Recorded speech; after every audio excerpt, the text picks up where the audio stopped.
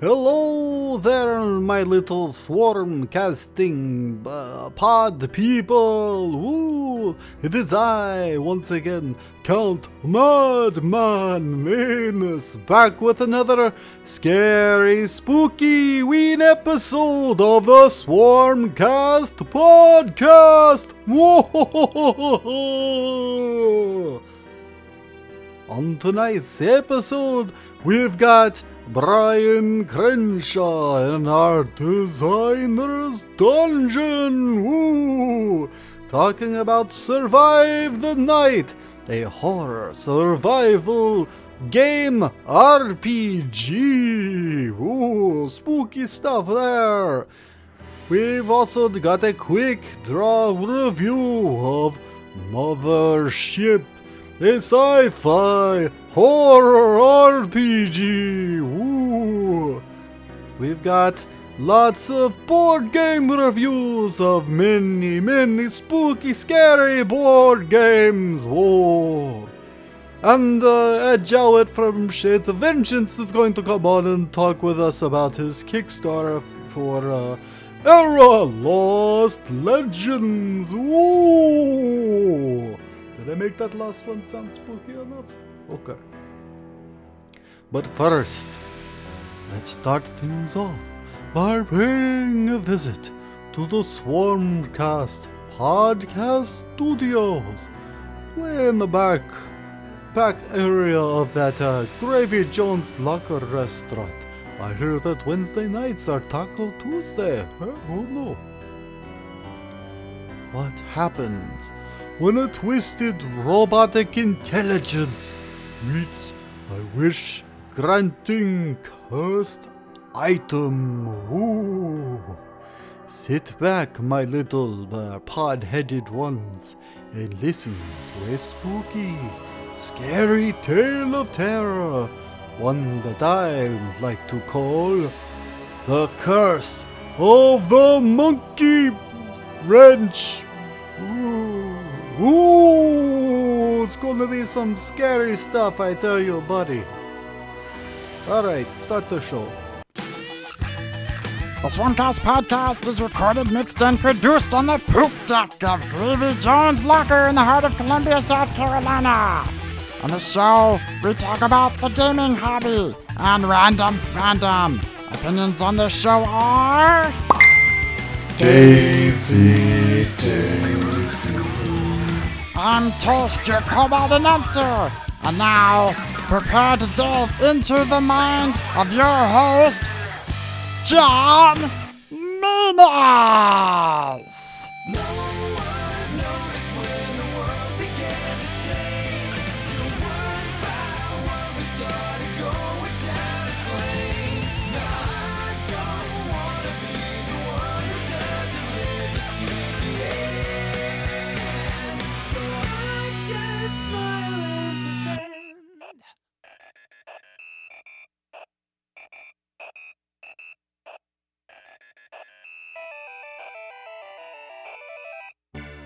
Partner, why don't I pour you a sarsaparilla? It's about high noon here in the Swarmcast Saloon.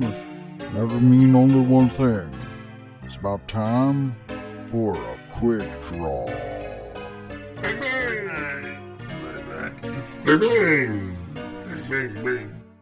It's time once again for another quick draw. Oh, shaking it up with a few zaps in there. Interesting. So today we're going to be doing a quick draw review of the one-shot for Mothership, the sci-fi horror RPG from Tuesday Night Games. The particular scenario we're going to be talking about is called The Haunting of Epsilon 14. So I was the GM. That's me, John. Hey guys, how's it going? And the players this time were... Ruby. Tim. Calvin. Nini. Sam. Dell. So the general system sort of setting, or the gist of this, is it's a sci-fi horror that's set in space. Some basic core rules stuff for this game is it uses percentile dice, so D10s, and it's a lot of narrative-driven stuff. So if you're going to play this game, you're going to need a hefty amount of D10s. Well, maybe not as hefty as certain games like World of Darkness or something like that, but you get the idea. Hey, John. Mm-hmm. How easy was it to learn and prep for the game? It wasn't really that hard to learn the game and then to prep for the game. But that being said, I put a lot more effort into prepping for the game than it probably called for. That's I true. drew out a big map. I had all these little things cut out because part of that was just to help me out. It really didn't take a lot. It was kind of weird though, because the one shot itself is just a little pamphlet. It really has no rules for the base game. But then I had to use the player survival guide, which has the actual rules for how to make the character and play the game. Right. And I'm also going to note that we set up this particular game about a month ago. So John's reread it, I don't know how many times. Right. So, but if you were to just pick this up, you wouldn't really be able to run Ipsilon by itself. You would need the player survival guide to be able to do that. But I would say maybe if you read through it in about an hour or so, you could. Or maybe just the day before. Or the day before. Yeah, you could be good to go. Prepped to run it. Okay. Well, what about the rest for the players? How easy was it for all of us here at the table to pick up the rules? It was really quick, pretty simple to go through it. Yeah, character creation was pretty quick, smooth process. There were really only 5 steps, honestly, to making the character, so that was kind of nice. And the sheets literally had dotted lines from step 1 to step 2 to step 3. Well, that kind of rolls into the next question. How easy was it to create characters? I'm gonna say that at first blush, when you look at the character sheet, it looks really complicated because there's a lot of small print, there's a lot of lines and arrows pointing in directions. But when you take a moment and actually look at the sheet, it steps you through it. It literally says step 1 and puts arrows to where you need to go and what needs to be added together. And so on. if you have an aversion to AutoCAD and flowcharts, this thing will break your brain. Yeah. So as far as the character creation, any other? No, it was pretty easy. I think that was the easiest RPG that I've played, to be honest. Character creation. Okay, but as far as the rules themselves, they weren't too bad. No. It was mostly percentage based. No, I think the most confusing thing about the rule set was the whole high numbers, high percentiles Is are bad. bad, but then there's the one key roll for panic checks, which that's the one time that high rolls are good. That you want to get high. It gets, that you and wanna that gets high. Yeah, that gets kind of odd, but other than that, no, the rules weren't bad at all. Okay. Yeah, I agree. There's a bit of a switch up between, okay, wait, now you're not rolling percentages, now you're just rolling d10s and adding them together versus just rolling percentages all the time. But I do like the fact that they were able to keep it all within just using a d10. It wasn't anything like, well, now I hit, now let me roll a d4 and a d8 and 5 d7s. Right. And then add 16 on top of that. Right. and- So yeah, there's not modifiers or garbage like that you have to add into all your rolls. No, per se. No, the modifiers were all pretty simple. I think that was, it's especially when you're dealing with percentile-based games, when you start to get into a bunch of modifiers that overly complicate the game, that is a turn-off on any percentile-based game. So when we first sat down and you explained it's percentile-based, I think everyone at the table was like, oh. Nah, I was but good. But it was. I agree. I know what you mean. Because there's a stigma to percentile-based games, and that's it. We did crack a few riffs and stuff jokes. Yeah, you know? it's because A little bit percentile. of Call of Cthulhu. Right. But this one was actually really quite simple. So how did we enjoy the adventure? When we got to the adventure, it was good. It was I think we inadvertently missed a lot of the creepy stuff simply by us being us. Full and, disclosure, we all like to goof around and be a little chaotic and crazy, and I think all of us in our mind, when we're like, oh, this is a one-shot, we can be crazy, I think maybe that got overdone a little at the beginning.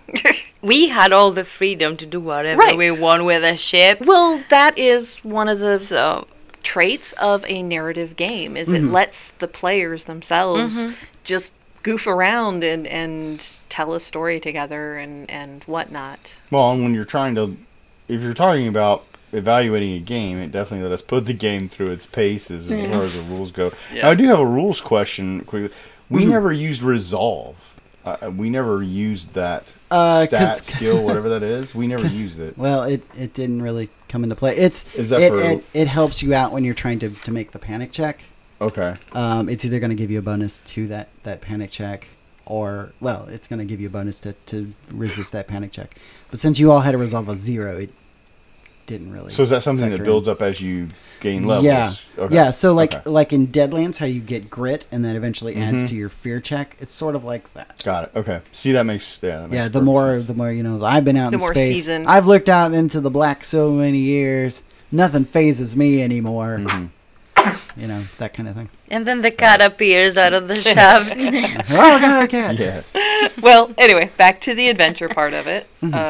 As we said, we did spend a lot of time on our own ship before actually getting to the adventure.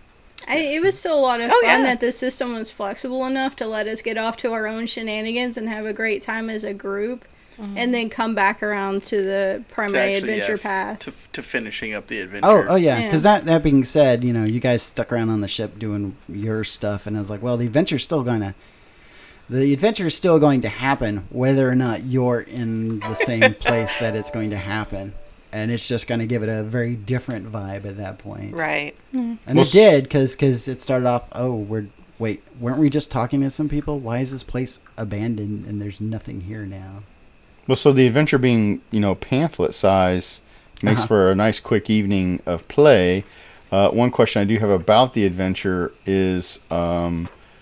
in typical John fashion, John had extra props, so there were audio recordings that you made. Was that something scripted out of the adventure? Oh, yes. Or was that... That is definitely something we should talk about. So the on the back, it has the 3 audio things that are supposed to be on there. And it says, cool. Okay. And it says you can go to our website and download these audio files.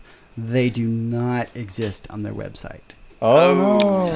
So I created the audio files. So did you improvise to create the audio files, or was the script there? They are scripted. The script is right there. Okay. Yep. Yes, but John is old, and we had a mini cassette recorder and cassettes still here in the house. So. Which was epic. It was awesome. On here, it specifically talks about finding a cassette recorder and cassette tapes. So I was like, well, then I will use a cassette recorder and cassette tapes. And we do own them. Because that and adds, it is funny. It's a space adventure. It does. And it brought back memories, because I used to have one of these. I think it added to the creepiness factor more so than if I was like just playing an MP3. Well, because cassettes have that grainy sound anyway. Right. Plus, I did things like, well, I'm purposely not going to just rewind the tape. I'll let them figure that out. And I'm gonna set the playback to the lowest thing, so that if they get one of these ones where someone's talking, it's gonna sound like some weird alien monster making gurgling noises or something. And of course, the person who took the recorder was the one person who probably never touched a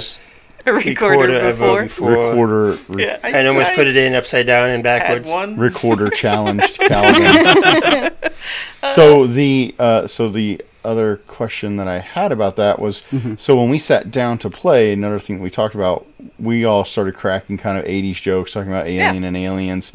Is this billed as an 80s sci-fi horror game? Because it definitely had that feel. Yeah, feels like Aliens. It is very much built around that vibe, that 80s retro futurist vibe. Well, sort of thing. Because if you're a fan of that genre, if you're a fan of 80s sci-fi horror genre, of the Aliens, some of those other crazy shows, this game definitely has that nostalgia feel. Right. So I guess we all kind of agree that it did capture the theme and the setting. Yes, absolutely. Okay.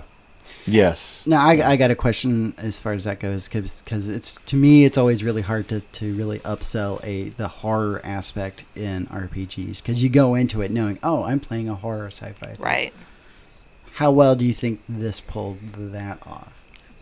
I'm gonna be honest, because we were all goofing around way too much at the beginning, there wasn't enough tension for me. Okay. As far as, and That's GM group based. But that was a group, right? To pull off a genre, that's GM group based. Right. It ended up being like a murder mystery for us instead of a horror. Right. But I could see. But I also think that if we had gotten off our ship when we were supposed to, it would have been more horror-y. Yeah, definitely. It goes back to what I said earlier, where we inadvertently skipped a lot of the horror aspect of it. Right. We missed all the stuff that built the tension. Well, Tim was really reacting to a lot of stuff in that very well, I mean, I've played run many horror games before, so you know, I know how I want my players to act, and it was like, well, I'm going to do it this time because someone's got to. And you failed a lot of fear checks as well, so you're like, well, it's a horror game, so it's okay for me to go out on the ship. I made them when they counted, which is weird. Yeah. Okay. So overall, did we enjoy this quick play? Yeah. It was entertaining. I totally did. Okay. I enjoyed it. I enjoyed making the weird map and stuff. Yes. I enjoyed asking you guys these questions about like what your ship was named and what type of ship it was. Well, so based on the scenario, how long was the play intended to be? I mean, it took us 5 hours ish. Yeah, we started around 6. And it's 4 hours. 4 hours ish. So it probably took us about. Yeah, well, I knew that ours was going to be padded out by a few hours, but I get the impression that they probably think this is going to get played in about a 2 to 3 hour. Well, that's quick. Type of thing. Right. Okay. But I padded a lot of the front stuff, and because I felt it was needed to make it more enjoyable.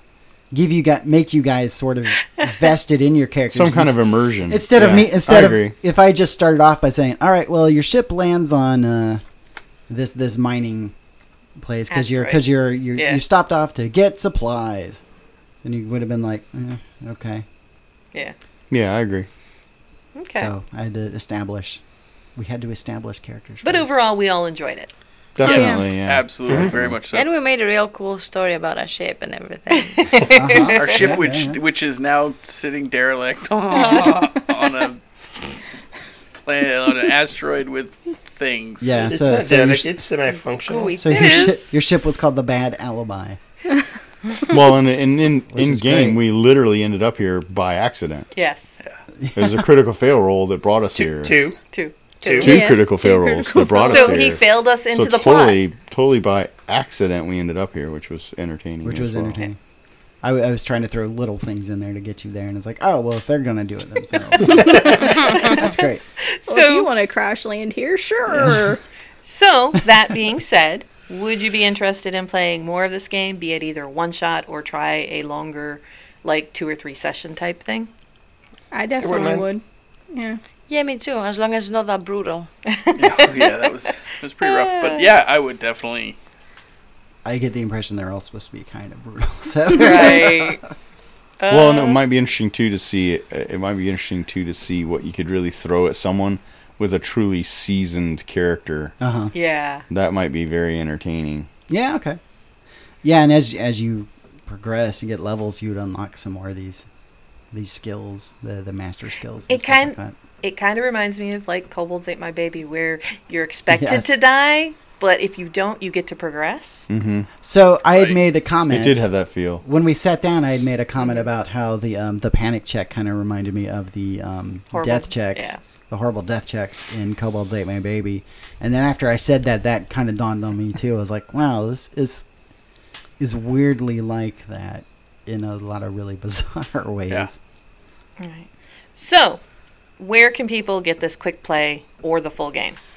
Well, if you go to mothershiprpg.com, you can buy it directly from Tuesday Night Games. And that's Tuesday Night spelled with a K, so Tuesday Knigget Games. Or if you go to DriveThruRPG, you can get the Player's Survival Guide PDF that I just talked to you about, which is currently on a pay what you want kind of model, but I think the suggested thing is like $7 or $8 if you want to throw that, and it's pretty cool. It's worth it at that point. Now the adventure we played, the what's it called? Haunting of Ipsilon 14 was a con exclusive one shot in its little pamphlet form, so you would have to find Tuesday Night Games at a con We got these from Origins. I think they might have brought them to like Gen Con or something like that. Yeah, I don't know.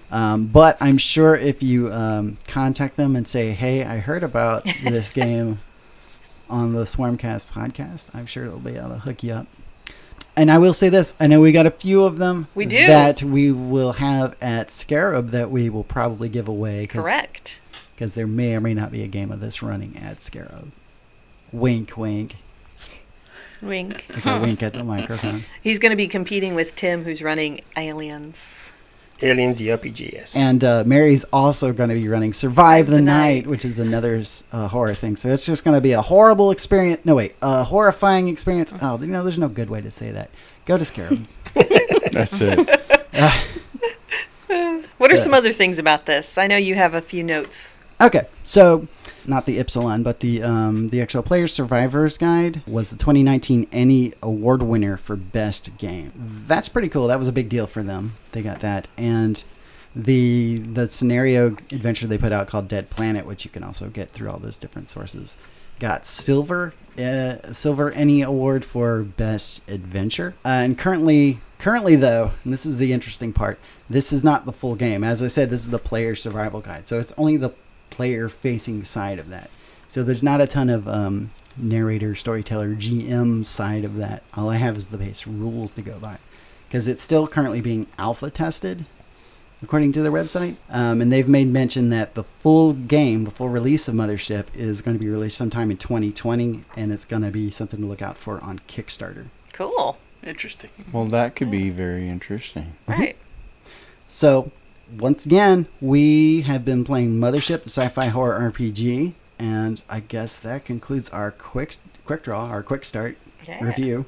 Pew pew pew pew pew pew pew pew pew pew. Bang. Podcast at gmail.com.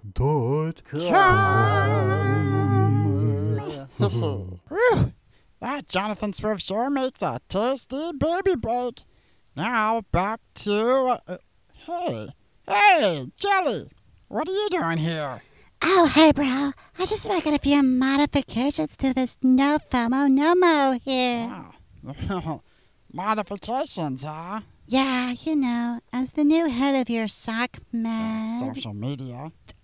Anyway, I figure I can get it to aggregate and post various sites and such. I mean, it's already a bot, so why not make it also, you know? I don't know if I understand this, but who cares? This is all stuff I don't have to do, so that makes it better. I really worry about you sometimes, Toast. Hey, is that my Lucky Monkey Ranch? Oh, I'm not singing that song. What? I mean, that's just, fine, okay. So, yes, I'm using this monkey wrench to fix things up. I just wish I could get it to network correctly. Now generating memes. You have a new request for an interview. Wow, that was pretty fast. So what meme did it create? Let's see. It looks like a mouse yelling or something. All right, then. Nothing bad should come from this. Now I just wish somebody would do something with those busted up John bots over there.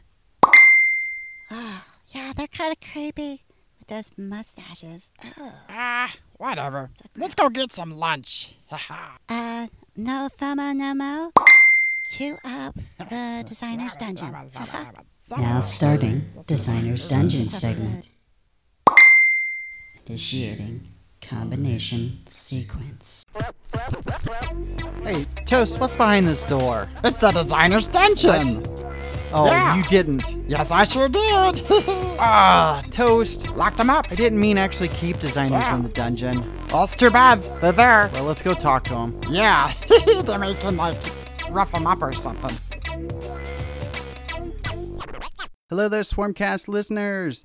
This is John. I'm here, and you're listening to the Swarmcast podcast, obviously, because this isn't like a radio station where you just randomly tune in, although wouldn't that be interesting? And if you're listening to this episode, you are listening to our October episode, probably our Halloween episode. So we decided for a change to do something kind of spooky for a Halloween episode, or at least focus on something a little spooky. So I am joined here with somebody who hasn't been on the show in quite some time, Mary Harbaugh. How are you doing? I'm doing good. It's great to be here. So, what is sort of your your role or such with Scarab Gaming Convention, Mary? Well, I'm one of the coordinators for the Open Gaming track. That's the non-organized RPG play. So it sounds kind of silly to say non-organized, but like it's not organized play like D&D Adventures or Pathfinder. It's just kind of a variety of games that you can just jump right into for a one-shot with no experience and no need to have an ongoing storyline, just fun play. Right. That's cool. So Mary's actually the person that if you're going to email Scarab to say, hey, I want to run a game or submit an RPG submission, Mary's going to be the person who's going to probably be the one responding to you and setting up your schedule. Yes, I set the schedule for the Open RPG track and coordinate with all the GMs and make sure everything's good to go on the day of the convention. That's right. So if anything goes wrong, it's not her fault. It's your fault. Just remember that. GMs out there. But I would be most happy to help you fix it, whatever it is. So I have Mary on with me right now for a variety of reasons, but mostly because we are going to be talking with the creator of Survive the Night, a horror RPG. So we have Brian Crenshaw with us. How are you doing, Brian? Doing just fine, John. Thanks for having me. So you are contacting us from the state of California, if I'm not mistaken? Yes, currently in Richmond. It's pretty close to San Francisco. Okay. So where were you? Because you had when I got in contact with you, you said you had just moved just recently. So where were you coming from? Well, I've bounced around in the California area a little bit since I got here last year. As it turns out, rent is difficult here. Oh. They mentioned that in the pamphlet, if we're being honest. But I've spent most of my life in Ohio, which is where we started the game and where we spent a year promoting it before it went up on Kickstarter. Okay. So I think I will then. I mentioned briefly that Survive the Night is a horror RPG. Is that accurate, or how? What would your quick elevator pitch of the game be? It is definitely a horror RPG. We usually throw in the term survival horror. Survival horror one shot with usually between 2 and 4 hour playtime. It plays a lot like Dungeons and Dragons, like most tabletop RPGs do, but the rules are designed to be really straightforward, really beginner friendly. It focuses a lot on the narrative of the experience. Okay, well that's pretty cool. So Mary, you had brought this game to my attention because you said, "Hey, this guy really wants to be on the show," and you were saying that you were interested. I think you said you were excited about it and that you were going to be running some of this at Scarab. So I'm going to throw it to you. How did you come across this game and such? Well, so the way I found out about this, one of our Scarab associates was at the Origins convention in Ohio this summer and ran into Brian there, who was promoting his game. I think, did you have some demos running at that convention, Brian? We did. I actually met Brian from Scarab. Yes, Brian I met Gambrell. him in the hallway, though, fixing he helped me fix a sign. Uh-huh. And he told me that about this game and that he had talked to you a little bit about Scarab and that you were interested in maybe getting some demos going at our convention too. And I love horror games, so that's like one of my favorite genres. So I was really excited. It's like, yes, we need to get this game here. So, and unfortunately, California is a little far for you to travel, so what I'm going to be doing is actually running some demos myself there. And you were kind enough to share your game with me. And I've been looking over it and I'm really excited about what I'm seeing. Well, I'm really, we really appreciate you taking it over for us. I do a lot of traveling between Ohio and California, and it was going to be a bear trying to get to South Carolina on top of it. Well, I understand that. But yeah, it's supposed to be easy to pick up. And I mean, you know, for people like us who do a lot of gaming, that's no real obstacle. I'm happy that you're excited about it. That's what we wrote it for. So I can see the mechanics look pretty straightforward. It's just 1d6, and the narrator, which is what the GM is called in the system, has a lot of freedom for setting difficulties on the rolls. So it seems like it would be really easy both to run and to play just for the first time. And I like that in a game, especially at a convention like ours. People come in and they want a quick experience, a game they can get right into and play and not have to know the rules or worry about that too much. People that really like rules, they go play D&D and Pathfinder and Shadowrun and stuff like that. Have lots of rules.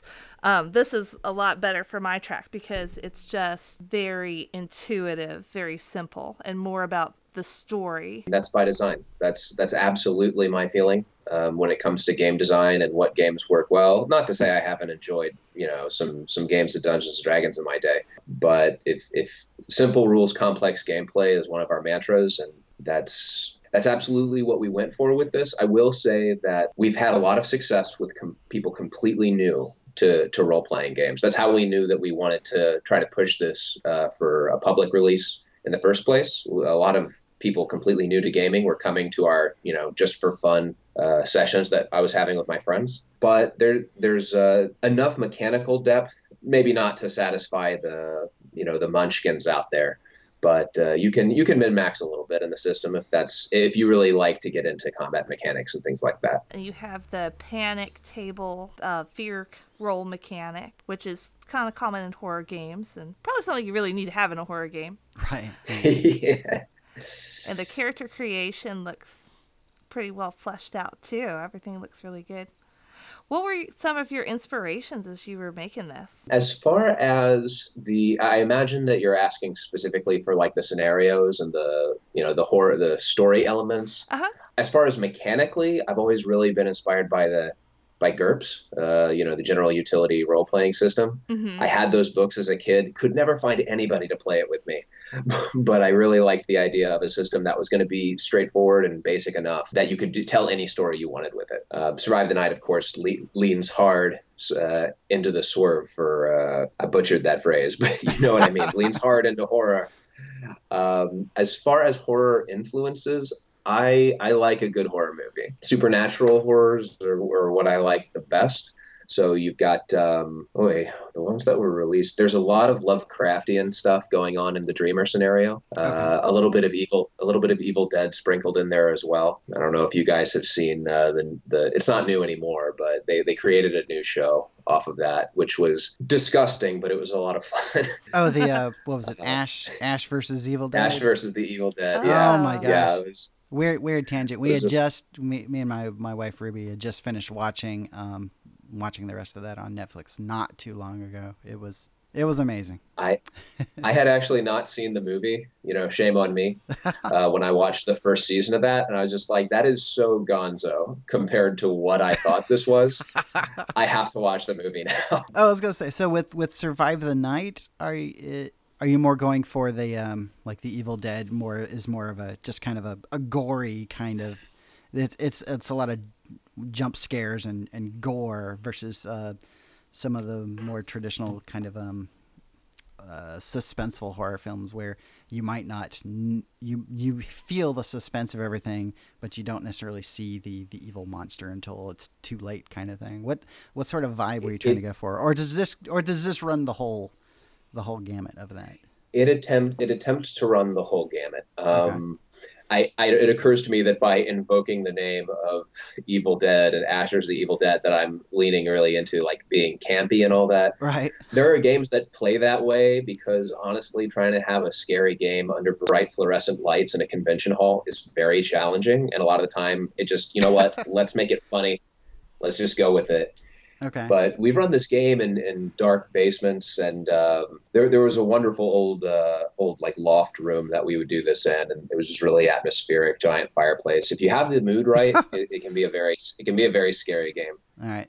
But I'd say we I was gonna say, so Mary, make some notes. You need a fireplace and some creaky rocking chairs. You're gonna set that up for me at the convention, right? Sure thing. Maybe we can do that in that little triangle room. Yeah, sure thing. We'll get right on it.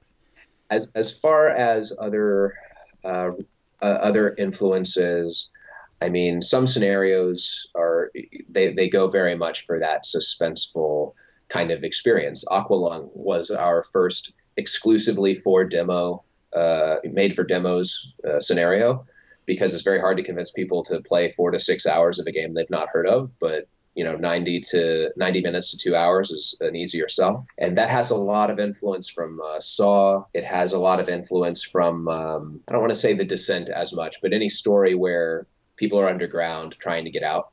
And you've got the timer going on. Personally, when it comes to movies, I don't care as much for like, and no disrespect at all to people who do, but like the Turistas and slasher movies aren't as much my speed, but it's a niche that wouldn't be ignored. So some of that made it into the book as well. Okay. Give everybody kind of a chance to run the flavor that they want.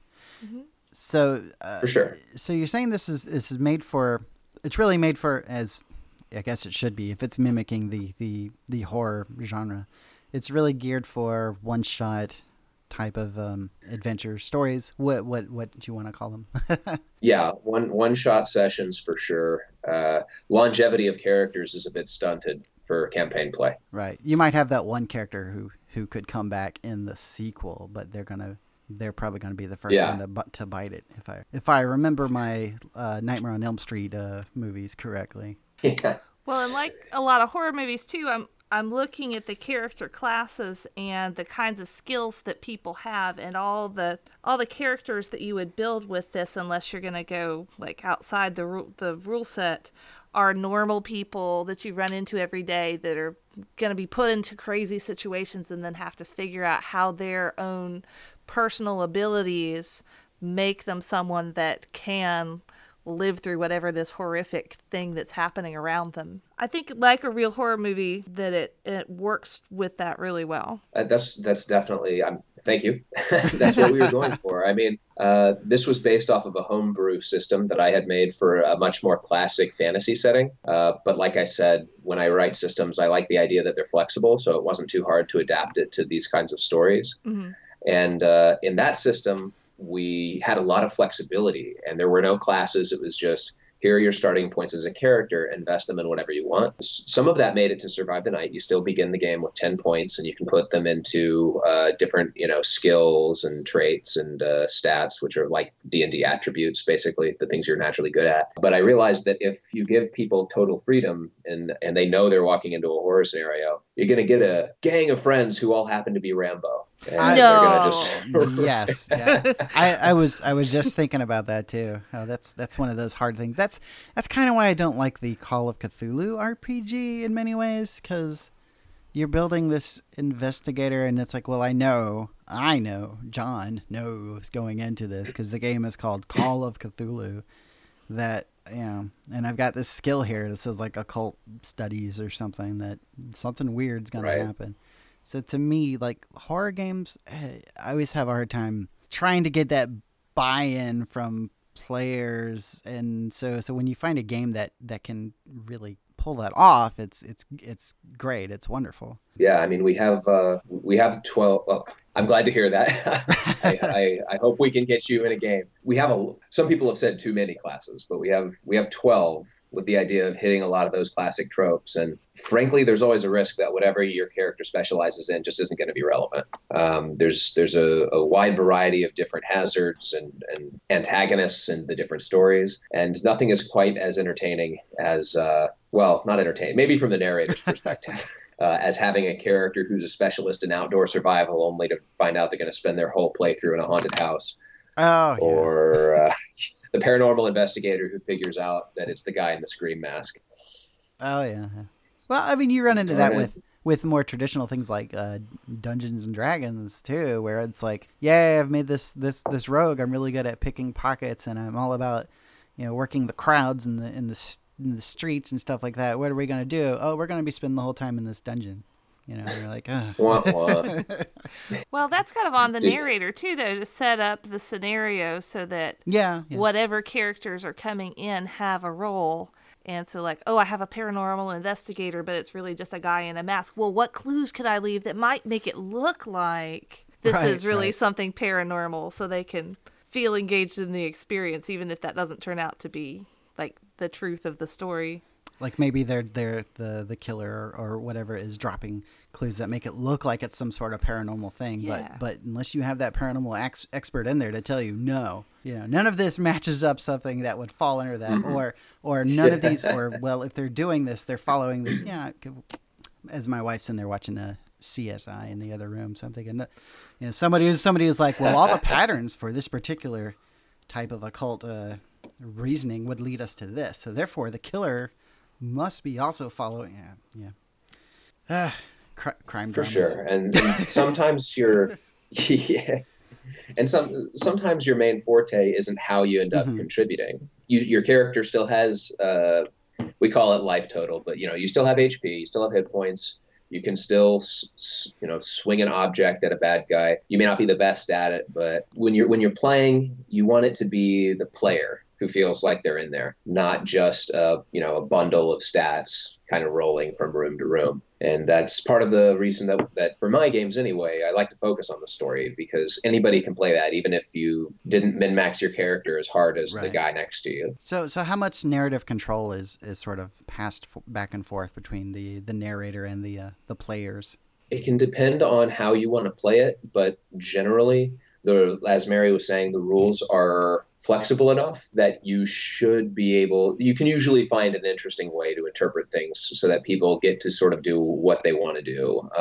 You don't want, we had somebody recently just caught dead to rights, just bad guy, vastly physically superior to them. No way they were ever going to win in a fight. And then they started basically, the setting is that it's a game show. Okay. And, sort of see if you can survive and get out of the exit before the time runs out. And the guy had the exit unlocked and the door open. And so he turned around and decided, I'm going to use my bluff skill to argue that the rules of the game say that I win and that I should get out because I got the door open. And he did a pretty good roll, and I would have allowed that. There's nothing written in there that the villain should be gullible, but it's the protagonist's last possible chance, and he's the only one left alive. If he doesn't make it out, nobody does. As for that particular situation, didn't end up working out. The villain has an earpiece. He can talk to the game runners whenever he wants to. But that's the kind of creativity that we want. That leads to a lot of creative back and forth between the narrator and the players. And the whole point of this game, D&D or any other RPG, it's a collaborative story that everybody's agreeing to tell. So it's more of, when in doubt, error on the side of whatever's going to make the story good or cool or whatnot. Yeah, we have a line almost exactly like that in the book. So yes, awesome. That is absolutely. And I apologize if I'm long-winded with any of my answers. Nah, that's perfectly fine. I grew up in the house of a professor, so it kind of rubs off on you. So you've kind of given us an idea of what some of what your influences were, aside from possibly Ash versus Evil Dead per se, but other things I really like Dog Soldiers. Yeah, let's talk about Dog Soldiers. Sorry, Mary. Let's talk about Dog Soldiers for a few seconds. To me, it's like, okay, I'm a sucker for a good werewolf movie, and that is easily within my top 5 right there. That's my favorite paranormal monster, and they did a very good job with it. All right, there. You mentioned Dog Soldiers, so I had to give a shout out. That's fair. I like the we don't have a game that cuts to it very closely, but I really like The Grudge. Okay. I know it was a remake, but what can I say? It was a pretty good remake, though. Oh, have you guys seen Del Toro's Mama? That sounded really weird, but the movie Mama, made by Del Toro. I have not. I've seen a bunch of his other.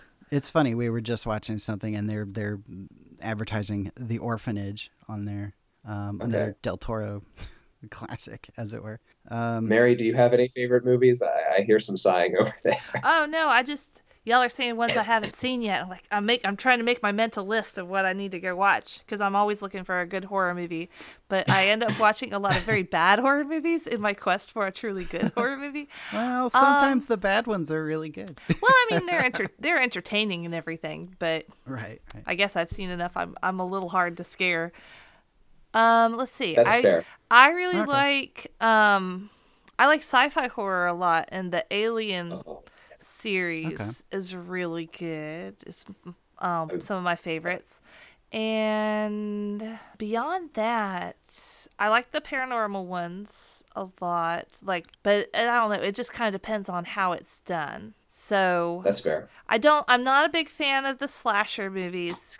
They just don't show a lot of creativity, and they never tend to surprise me. It's like, yeah, I know who it is, or I know that's going to be somebody random at the end, and that's okay too. But so I just kind of look for those ones that are really creative and have kind of a surprise at the end. And of course, there's a lot of really.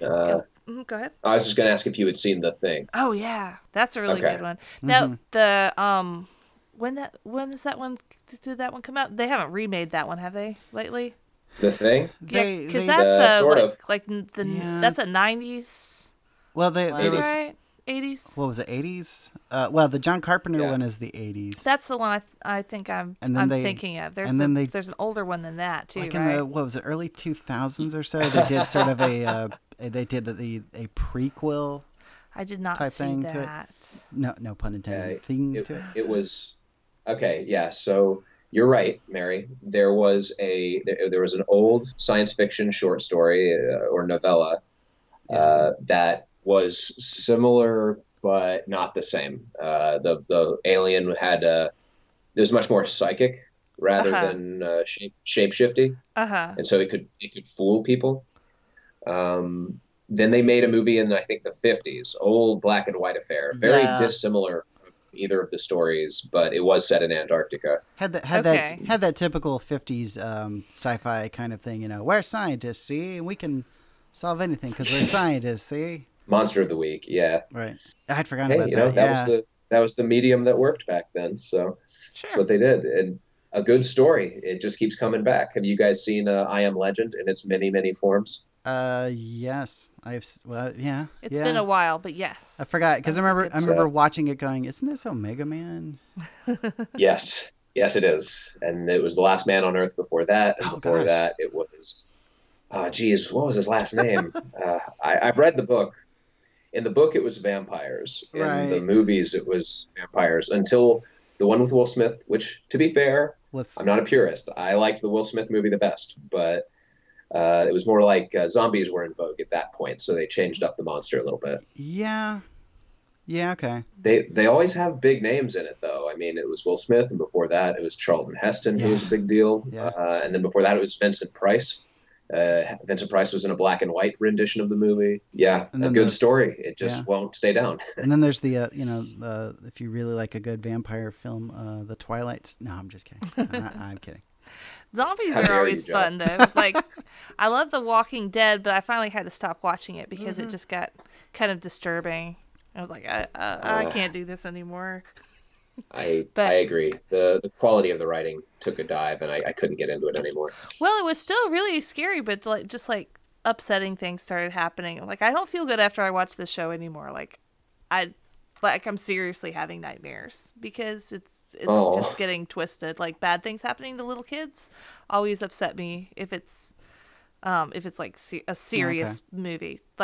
There's another RPG that I run a lot at Scarab that's called Little Fears that is about kids, but it always ends up being kind of campy. So even though the bad things are happening to the little kids, the little kids are going to be okay in the end. So yeah, it's hard to do a real horrific game or anything like that with a group of mixed people, and you're involving little kids as the characters who have the horrific things kind of happen to or around them. I agree. That can be tough. Unless the little kids like Newt out of Aliens, who you're pretty sure I thought she was going to pick up a gun and just start mowing down some of those things. Well, she lived. I mean, it was scary for her, but she survived. Nothing bad happened to her in the end. Yes. Oh well. Did you see the third movie? We won't talk about the third movie. I didn't. No, I will not. I have not watched it, and I just pretend it doesn't exist. I've heard things about it that I just don't need to know. That's healthy. Most people like to say that one doesn't exist. What's kind of sad is that it's not a bad movie, except that it's a sequel to the others. Like, if it was a standalone thing, it'd be all right. Yeah, okay. I'm down with that. It's that it's coming off of the second film that had so much heart, and then saying, "Oh my goodness, they've left us with so much resources to use. How are we going to?" Yeah, flush that. I've got a new idea. It has nothing to do with any of the other crap. And it's like, oh, okay, sure. But yeah, I mean, we take when I'm writing a scenario, what I do is I take you take the influences that have really inspired you. You try to change it enough that it's recognizable where it comes from, but that it has its own flavor, and then set it out there. We have one that is inspired by Alien, but it's not in the book. When we first created the book, we only had enough room to do about half the scenarios that we had at our disposal. So there's a handful of good ones floating out there that don't have quite the polish yet to put into a printed form. Are you thinking about releasing those at some point? We're thinking about releasing one of them this October. Cool. It's Witch's Wood. It's my favorite scenario to run. We thought that as much as I love running it, it wasn't exactly what I was looking for in the initial release. Each scenario that made it into the original had sort of a role. It had something that it brought to the game that we wanted, and so I'm excited to be releasing this new one. It's a 2-hour runtime, but the actual notes that go into it make it about 50% longer even than the longer games. At least in print. I'm sure it's hard when you have a scenario that you've run yourself to try to write it up in a way that somebody else can take it and run it in the same spirit. I know when I'm running scenarios that I write, I don't even do the same things every time. I don't even do what I wrote down that I said I was going to do. It just kind of depends on what happens with the players. Yeah, I mean, absolutely. It hit the nail on the head there. And in our initial release, I mean, I know you've read through them. There's only one scenario that really has like a lot of variety in how I mean, maybe that's not fair to say, but there's one where the antagonist changes based on decisions. Mm-hmm. And therefore the playthrough can have a very different flavor based on decisions made by the characters. And that's why we included that one, because we thought, okay, if people like the game, we want to make sure they have as much replay value as possible. Mm-hmm. Witch's Wood has the same kind of thing going on, but it has whether because it requires it or because I felt like putting it in there, it has a lot more support for each different route that it can take. And as a result, it kind of ballooned on me when I had it in the workshop. That's a neat way of doing it too, because for lack of a better thing, you can give the players the illusion that we're smart, we've actually figured this out, when really as a GM you're like, no, you kind of helped me figure out what the main bad guy is at the end, but I'm not going to tell you that. It's like, oh, you guys are so good. I can't believe you found all the clues that led to this person. Yeah, I do that. I'm guilty of that a lot when I'm writing a scenario. I get about 3/4 of the way through, and I'm like, I have no idea where the story's going to be at this point or how the players are going to get themselves out of whatever they've gotten them into. Oh, yeah. So I'm just going to see what they do, and then that will be how it goes. Right, because somebody will say something, you go, that's a good idea. All right, that's what it's going to be now. Yeah. So I'm intrigued because I was going to ask what other type of RPGs and such influenced you, and you've kind of already hinted on that when you said GURPS, and that kind of floored me because that's not something that I hear a lot of people say. Oh, you know what really inspired me to make my own game was GURPS. Well, it's when I was introduced to like high fantasy at a really young age. Uh-huh. Like I was probably 4 or 5 when I started watching the old Rankin Bass movies for like Lord of the Rings. Well, not Rudolph the Red-Nosed Reindeer, but yes, exactly. The Hobbit, Flight of Dragons was released direct to TV. I really liked that one as a kid. And my dad told me all about Lord of the Rings, which was his favorite series when I was growing up. The way I often tell it to people is Tolkien was my Mother Goose. Like, I knew what a Balrog was before I could do math. And so I really grew up with it, and I found it really inspiring. And I heard about Dungeons and Dragons, and my dad's best friend, a really interesting guy who we all call Boa, basically sent one of those old box sets. Way back in the day, they sold Dungeons and Dragons as a box set with like pamphlets for the rules and little figures in it and everything. Right. And I just opened it up and I just poured over all that stuff, and I discovered two things. One, when I was really young, I could not get through a rule book. Like, it was very, very rough for me to have the patience to do that. And two, even if I could slog it through, my friends didn't want to. So I determined pretty early that if I wanted to do this, I would have to find some way to do it on my own. And that led to sort of fudging rules for games like Dragon Strike, which was another board game inspired by Dungeons and Dragons, and some of these other. Sometimes the games had nothing to do with D&D, but that's what they became about. And yeah, that just kind of gets you, once you start creating games, if you like it and your friends are supportive, you do it a lot. My first game of actual Dungeons & Dragons was probably 10 years after I started getting into all this stuff. Okay. I know where you're coming from with that. Because I remember when I was younger and I got into D&D, it was years later when I actually played a D&D game. It was like, oh, well, what was I doing those other times? I think we were just all telling stories to each other or something. I don't know. Pretty much. That's when you don't have dice and you don't have patience. That's how it's done. And that's the heart of it, though. I mean, that's really, we say D&D because it was the first game that really demonstrated what this was about. But, it's spun off into 100 different games that operate in much the same way. And at the center of all of it is storytelling. And storytelling is an incredibly widespread hobby. It's something everybody loves to do, even if they don't think about it. And I think that's why we're seeing this explosion now, that along with help from, people like Matthew Mercer and Critical Role. Oh, yeah. So having said all this about, D&D and stuff, what made you decide that I'm going to make a game and it's going to be a horror game and not just, another going through dungeon, beating up bullywugs and stuff? Sure. Well, I created a game that was designed so that I ran like homebrew, crappy D&D spinoffs all the time. Like we were just talking about, half the time it was just storytelling, didn't even have dice. And I did this at a friend's birthday party by popular demand, and it was the first time I'd met a lot of these kids, and it was the first time that a lot of them had ever done anything like this. And so for years, I'd have people who were friends of one of my friends just being like, "You're the guy," and I'd be like, "What?" And they would remember me because that was such a different experience for them. And I was like, "Oh, you were at that party? Okay, yeah, cool." And one of those people I actually became pretty good friends with in my senior year of high school. And he said, "Hey, would you want to do something like that again? I think it'd be a lot of fun." So I had put a little bit more elbow grease into the homebrew that I designed, because I did stuff like that for fun, like just in case somebody wants to do this. And so I said, all right. And I put the finishing touches on that, wrote up a campaign, and we started a game there were no pretensions here. We called it Dungeons and Dragons, even though the rules were not Dungeons and Dragons, because it wasn't about making a sellable product. It was just, we want to tell this kind of story. Here's some really straightforward rules that we can do to make that happen. I asked my friends what characters they wanted to play and then built the rules around that, or built the setting around that. Okay. And that campaign lasted for 6 years. Wow. And sometime during that period, the same guy who had wanted to do that called me and said, "Hey, we're having a Halloween party. Do you want to come?" I'm like, "For sure." And then he calls me a little bit later. It was probably Facebook at that point. "Oh, no, hold on. I was late to that party." So no, it was probably AOL Instant Messenger. And he was like, "Actually, everyone who's coming is a TNT player." TNT being the Tunnels and Trolls? Affectionate name, Trolls and Towns. Oh, okay.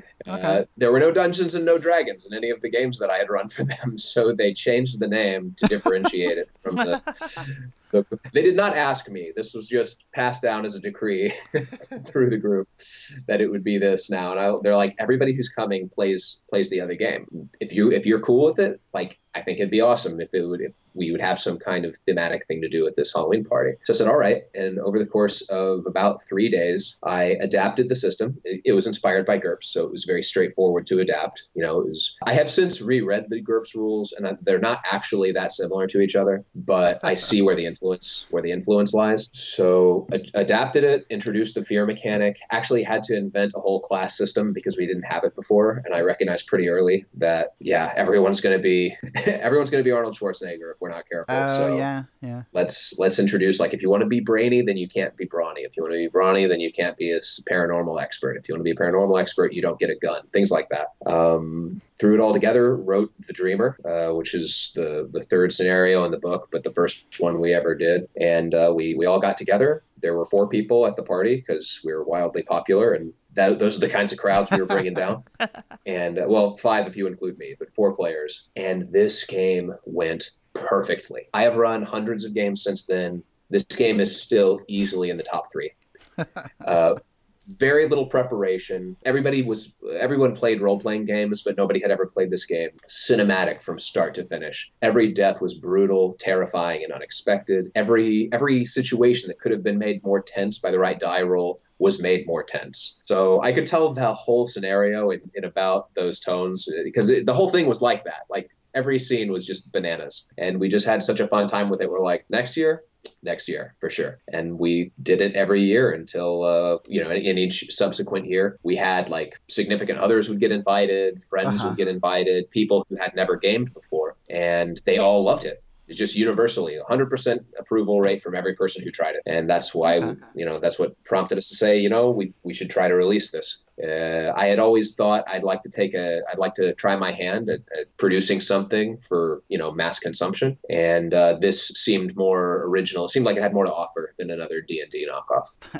So that is the long form answer to your question.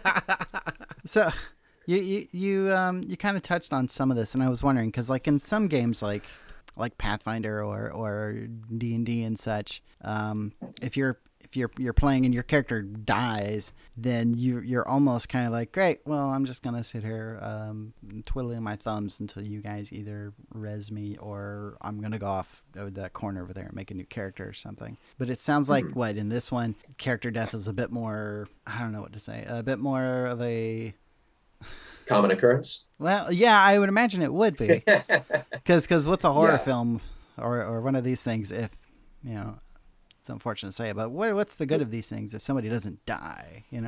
Yeah, right. But do you find, like, the players are like sort of secretly hoping, man, I hope I'm the next one who gets, I hope my character gets a death scene next, because that'd be great. I know how I'm gonna go out. I have met a lot of really good sports. I don't think I've ever met anybody who was hoping to die, who didn't know that they had to leave early and they didn't want to go out like a chump. They didn't want to hand their character sheet over. They wanted to get as much mileage as they could. Okay. I think the trick to handling that is twofold. Well, maybe more than twofold. I think the first ingredient is that the players need to know what they're playing. Right. We had someone at a game. The only time when we first started this, I expected it to be a major problem. I knew my friends loved the game. I knew they were never going to throw a tantrum, but I'm like, who's going to enjoy getting their character killed, not having any more game to play? But honestly, we've run it, like I said, hundreds of times. I've only ever had one person, really lose their cool. And that gentleman, I think it had more to do with the fact that he fashioned himself the best gamer in his group. Oh. His friends were casual gamers, or that may not be fair to say. You too, if you're listening to this, you know who you are. No disrespect. So that's the guy that when you made out your list of who's going to die first, you moved him up to the top of the list, right?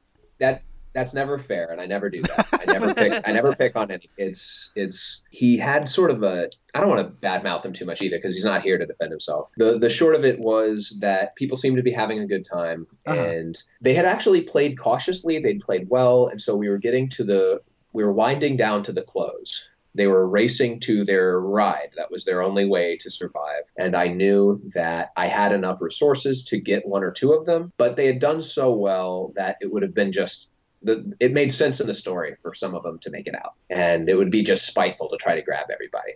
So I basically said, all right, well, the antagonists are faster than you, and it's a dead sprint to the car. So I didn't tell him this, but it's like basically whoever's slowest is biting the dust right now. And he rolled a 1, and he tripped. And then he started dictating to me how he was going to throw this Molotov cocktail onto the street, and that was going to distract them long enough for him to make it to the car. I was like, dude, you know that's not how these games work. There's 3 of you, and there's like 400 of my beasties. Okay. Yeah, some of them aren't fans of your fire. The rest of them are hungry. And he just really didn't take it well. He disliked it, and his friends sort of, I don't want to say they apologized for him, especially in case that's going to get them in trouble with him. But they, you know, and to be fair, I'm sitting here talking about how I didn't care for his attitude. But you know what? He gave my game a try. I'm grateful to him for that. And I think that it's just the player needs to be honest with themselves about what game they're playing. Right. And the narrator needs to be forthcoming about what this is. So I try to start all my games by saying it's nothing personal. This game eats players. That's what it does. And there's 2 rules that I try to follow to mitigate that. One of them is personally, and there's actually a bit about this in the narrator's guide, because I think it's a little bit different to run a horror game versus running like a standard fantasy adventure. Make sure everyone's engaged before you start developing a body count. Nobody wants to spend 15 minutes, 20 minutes making a character. It doesn't take a long time to make a character in this system. But nobody wants to spend a long time making a character and then get killed in the first 10 minutes. I mean, that's not fun for anybody. So make sure that the game has gathered a head of steam before it gets really dangerous. And make sure people understand they're still a part of the group. They may not have a character anymore, but they're still allowed to contribute to conversations. They're still allowed to come up with ideas for the team. This is a collaborative story. Just because you don't have an agent moving through it anymore doesn't mean that you can't still contribute.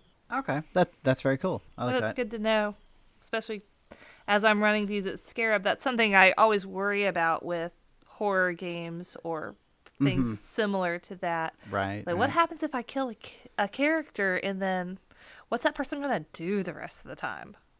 So, but I like the way you described it, that they're still part of the story and helping them stay engaged. Some of the scenarios will help you out too, because some villains turn people instead of killing them. So, you know, it's like, oh, well, we don't have Dracula, but we have somebody pretty close. You know, if you have old Vlad running around biting people, it's not a game over. It's just that if you want to keep playing, you're going to help me now. You're on, you know, Sharks and Minnows. You're on my team now. Let's get the rest of these guys. That's a good idea. Huh. That is really cool. I like this. I like this a lot. I hope I get a chance to try this out at Scarab, because I know I'm going to be pretty busy with my own stuff at Scarab too. I believe it, but yeah, Scarab sounds like an awesome opportunity for us to branch out a little bit. I was really thrilled when Brian told me about this and gave me his card and everything. Well, I'm glad that even though you talked with Brian, you were still interested in having us run your games. I can make fun of Brian because, you know, because we're friends. No, Brian was fantastic. He's a good guy. Our poster actually printed very dark, so it was very hard to see. And I was just like, oh no, like how do I'm trying to like situate it right under the light so that it can catch light. And he happened to be sitting out there, and he was just like, no, like a little further back.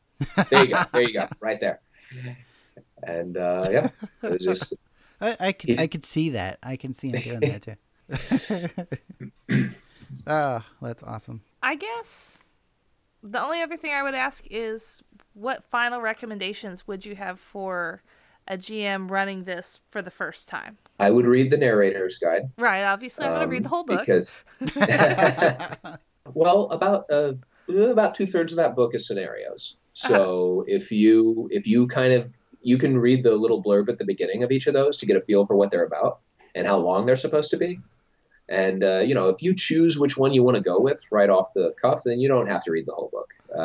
The player's guide has all the rules. The narrator's guide is basically me being pretentious enough to think that people should hear what I have to say about running a game, a horror scenario. Well, it is your game. So, yeah. But it has a lot of little things that I've tripped across in terms of the difference between running more a non-horror game and the transition into a game where you're actively a threat to the players. because you're expected to eliminate players, which for a DM is, you know, you go around killing players, you make a big habit of that. Then no, wait. We need to clarify, though. You mean, and I make this mistake too, right. Killing characters. Killing characters. We're not going to kill any players. We don't need the police showing up for a murder investigation at Scarab. Killing characters. That's right. You know what? It all depends on how intense you want this experience to be. Well, I guess that's true. Joking. I will not say that I've never been in a situation where I did not want to kill a player at my table. Or at least banish them to another dimension. Right. But yeah, it's just if I were to give one thing other than to just read the guide, which is a very lazy answer, I would say that pace is controlled by. I would say be careful about pace. Okay. Because what you'll notice in horror movies is that, and in movies in general, the tension picks up and picks up and picks up. If you don't really threaten anybody and no one gets hurt and no one gets eliminated, then you end up with a game that the tempo is kind of weird. You know, you end up with like a long, slow portion in the middle, and then the violent action bits happen so fast that people don't really have time to process everything, and then the game's over. It also leads to situations where, like John was saying, do people ever say, I hope I get my death scene next? Maybe not, but once the game is over, people absolutely reflect on the death sequences. And if you wait till the very, very end, until you get to your bad guy who kills people with an axe, or your bad guy who eats people or whatever, then everyone's death sequence is going to be very similar because they all met their end the same way. Mm-hmm. Gotcha. So what you do is you make sure that everyone's in the game for the first half or so. At least this is not everyone has to do this the same way. This is my formula. Unless people are doing supremely silly things. Anyway, as long as nobody's daring you to kill them, then first half of the game to build your suspense and build your steam and give them enough time to really be anxious guessing at what they're dealing with. That just makes me think of some really weird player versus narrator smack talk going on. I don't think you have the guts to kill my character off. It's not a completely different relationship, but I think the fact that you do kill players and you kill player characters, yeah, and you kill multiple characters before the game is over, make it clear to everybody that they know what they're getting into. That way you don't have a lot of hurt feelings at the end. Well, that sounds really great. I'm excited about getting to run this. I'll have to practice on my friends before we get to Scarab, though, just to make sure that I understand how to do all the things. But I do love that it comes with pre-made scenarios, pre-made characters, so the prep work is not too much. For sure. It's supposed to be easy to make your character and everything, but we've run so many events that it's just listen, you bust out the character sheets with all the art and everything, most people are happy to pick one of them up. The fact that there's so many and that they're so different helps. Right. Yeah, you've given us a really good idea about what a player can expect and what a narrator should be doing. So I think that we have I think that people are going to hear this and be interested in playing, and I hope they will. Yeah, me too. Well, awesome. Well, obligatory plug. We have a we have a website where you can buy the game. I was getting ready to ask you about that, so yeah. Plug away. SurviveTheNightGames.com. You can also please look us up on Facebook. Survive the Night Games. Just put it in the search bar. We're the one with the horrible, what's the right word? There's a microorganism that looks a lot like our monster on the front cover, but the horrible squid monster on the cover. But yeah, we'd love to have people. And if anybody has any questions about the game, survivethenightgames@gmail.com is how to get in touch with me. So again, we were talking with Brian Crenshaw, creator of Survive the Night Games. Survive the Night Games. Survive the Night Games is where you can find them on the web. And I was joined by Mary, who's representing the RPG track, or disorganized? No, the open RPG. Open RPG track at Scarab Gaming Convention. And I hope everybody out there who's listening can survive the night. Ooh. Thanks so much for having me, guys. Yeah. Thank you. Swancast, I got your number. I'll call you all the time. Area code 803. 47044394. 47044394. 47044394.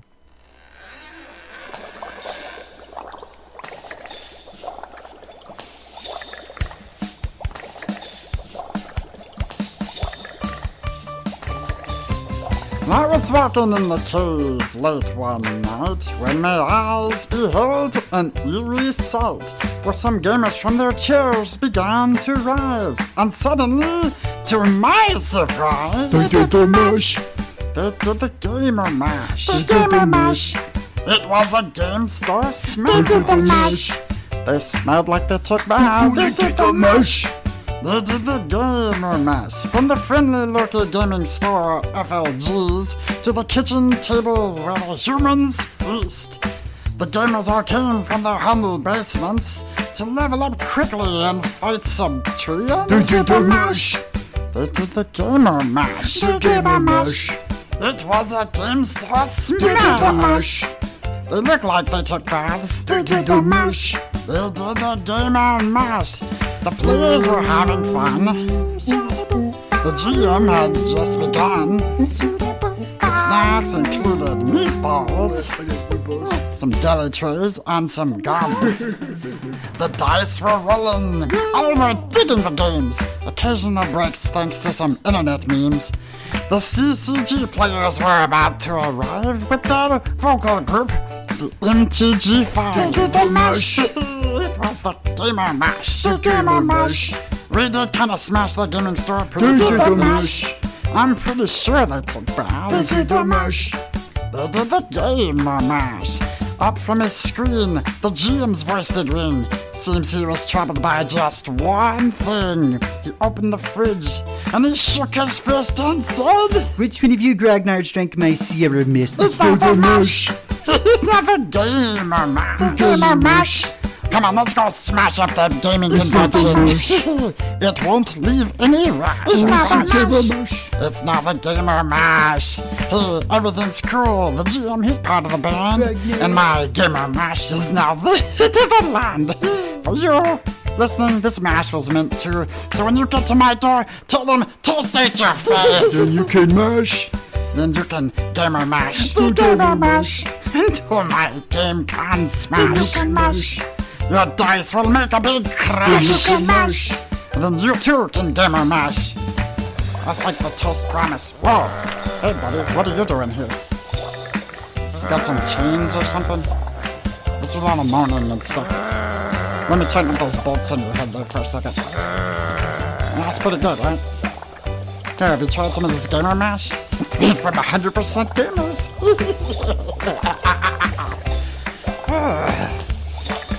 You're no fun.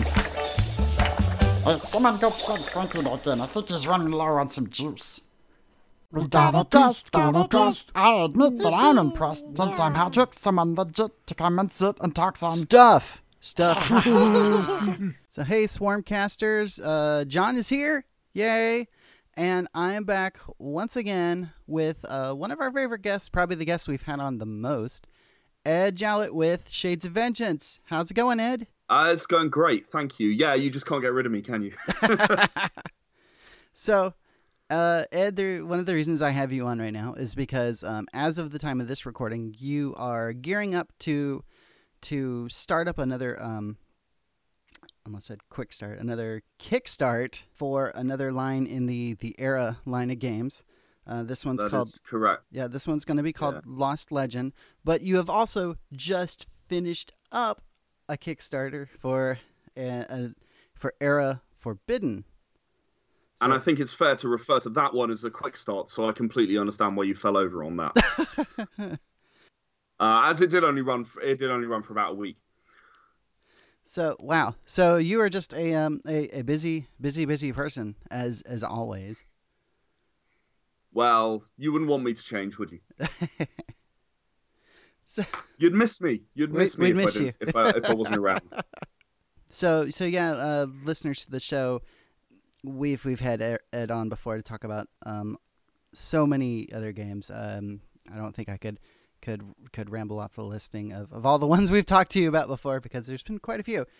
But I know this particular year has been pretty big for Era Consortium, because it's been a big anniversary year for that, and you've worked on a big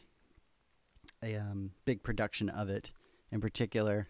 All sorts of fascinating stuff going on with just that particular Era line by itself. Yeah, there is. What some listeners might not be aware of, because at the moment it's only been revealed exclusively to subscribers to the Era Zone, our quarterly zine, which again was Kickstarter funded earlier in the year.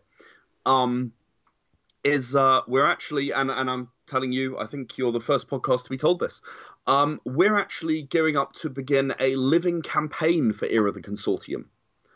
And what that'll do is it'll begin in 451 CE, which is after all of the expansions we've currently published.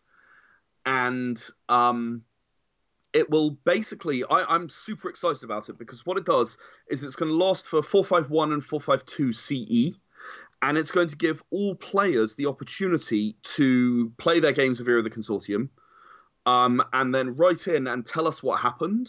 And it'll actually change the way the universe balance of power exists. So between the Consortium, the Resistance, and, maybe some neutral factions, what will happen is, you can gain some ground for them or lose some ground for the one that's opposing your actual characters. And depending on how that ends up is going to define how Era the Consortium's sort of next chapter, considering the first 450 years one chapter, the next chapter will begin in the state that's actually defined by the people who play for the living campaign. So that's super exciting. That actually launches officially at Contingency, which, if you're in the UK, it is seriously my favorite convention in the UK. You should definitely go. It's Wednesday to Sunday in Norfolk, quite near King's Lynn. It's 3 sessions a day, every day for 5 days. It's absolutely brilliant. We're there. We're running tons of games, and we're kicking off the living campaign right there during that. And after that, anyone can then submit. It's towards the end of January. So by the end of January, anyone can submit their own session, tell us what happened, and I will read over it and make an assessment of what effect that has on the Era of the Consortium universe going forward. Oh, that sounds awesome. That sounds amazing. I'm actually really curious to see how that's gonna work, and what that's gonna how the actions are gonna drive the Consortium universe, as it were.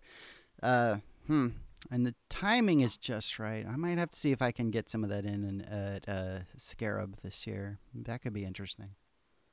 You definitely should. I've said to many people who've asked the question, many of the subscribers to the Era Zone, that I'm happy to talk through. This session, I think it might end up with XYZ. What do you think? How do you think I should play that? Is it likely that I can assassinate Elliot Dragon in one session?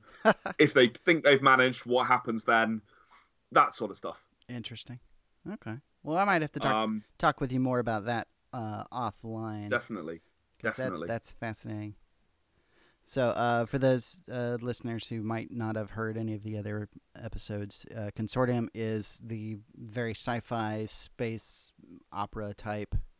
It seems kind of weird calling it that. It's more of it's very much a hard sci-fi kind of game and setting. If I'm not too far off from that.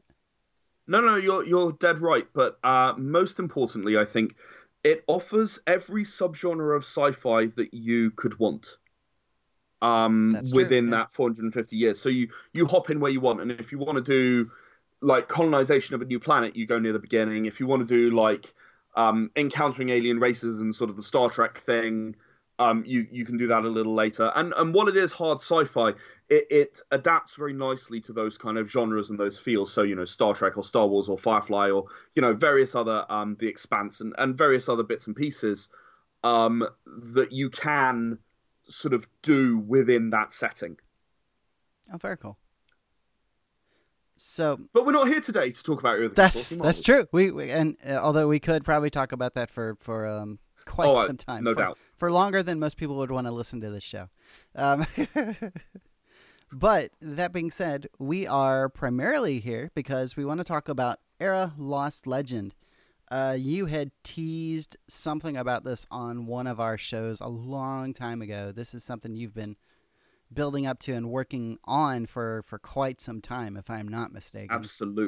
Absolutely. I have been working on this. I actually suddenly realized, because Facebook did its thing and popped up one of those years ago reminder things, I actually started working on the power trees for one-handed swords 2 years ago. Wow. And I ran an actual game with a group of volunteers. I have my set of wonderful guinea pigs, who will try anything that I come up with and smile about it. I actually ran a campaign with them back then.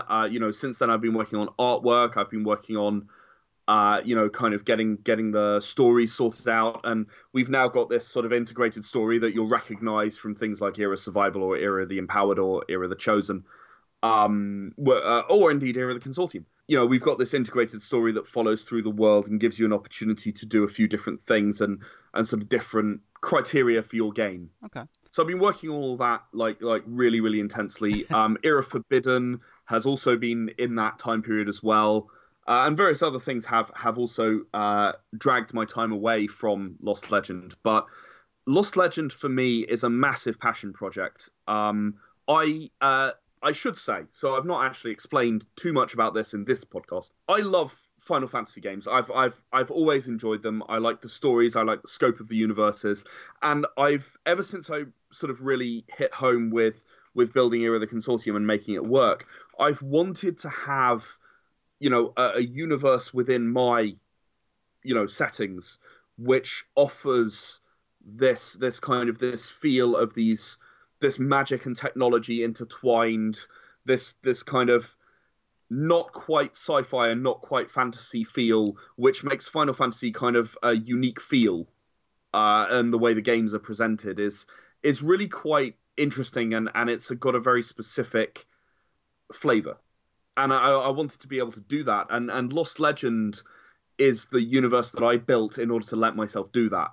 And as I say, I've wanted to do it for absolutely ages.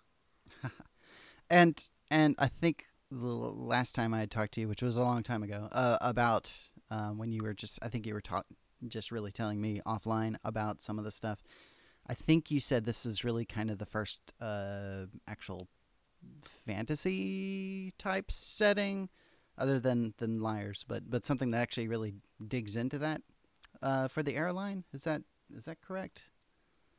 I think that's partially true and partially misleading. Okay. Obviously, Final Fantasy is not. Well, I say obviously. I would not refer to several of the Final Fantasy games as very fantasy. Okay. Well, maybe not high fantasy. Yeah.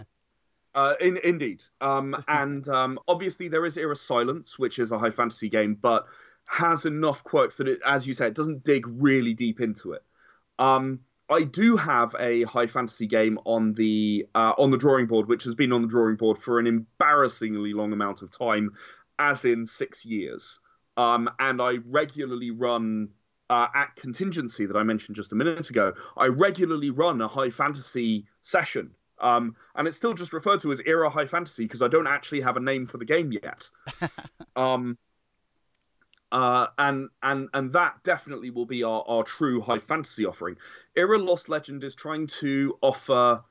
So I've played a couple of the fan-made role-playing games that kind of tried to echo Final Fantasy, and I never 100% felt that they quite got to the nub of what Final Fantasy is for me, which is really about the detail of the world, the characters, the story that you're experiencing are so paramount. And then the way in which the magic expands through, and the way you can have common critical hits, you can do a lot of damage very quickly. You have this.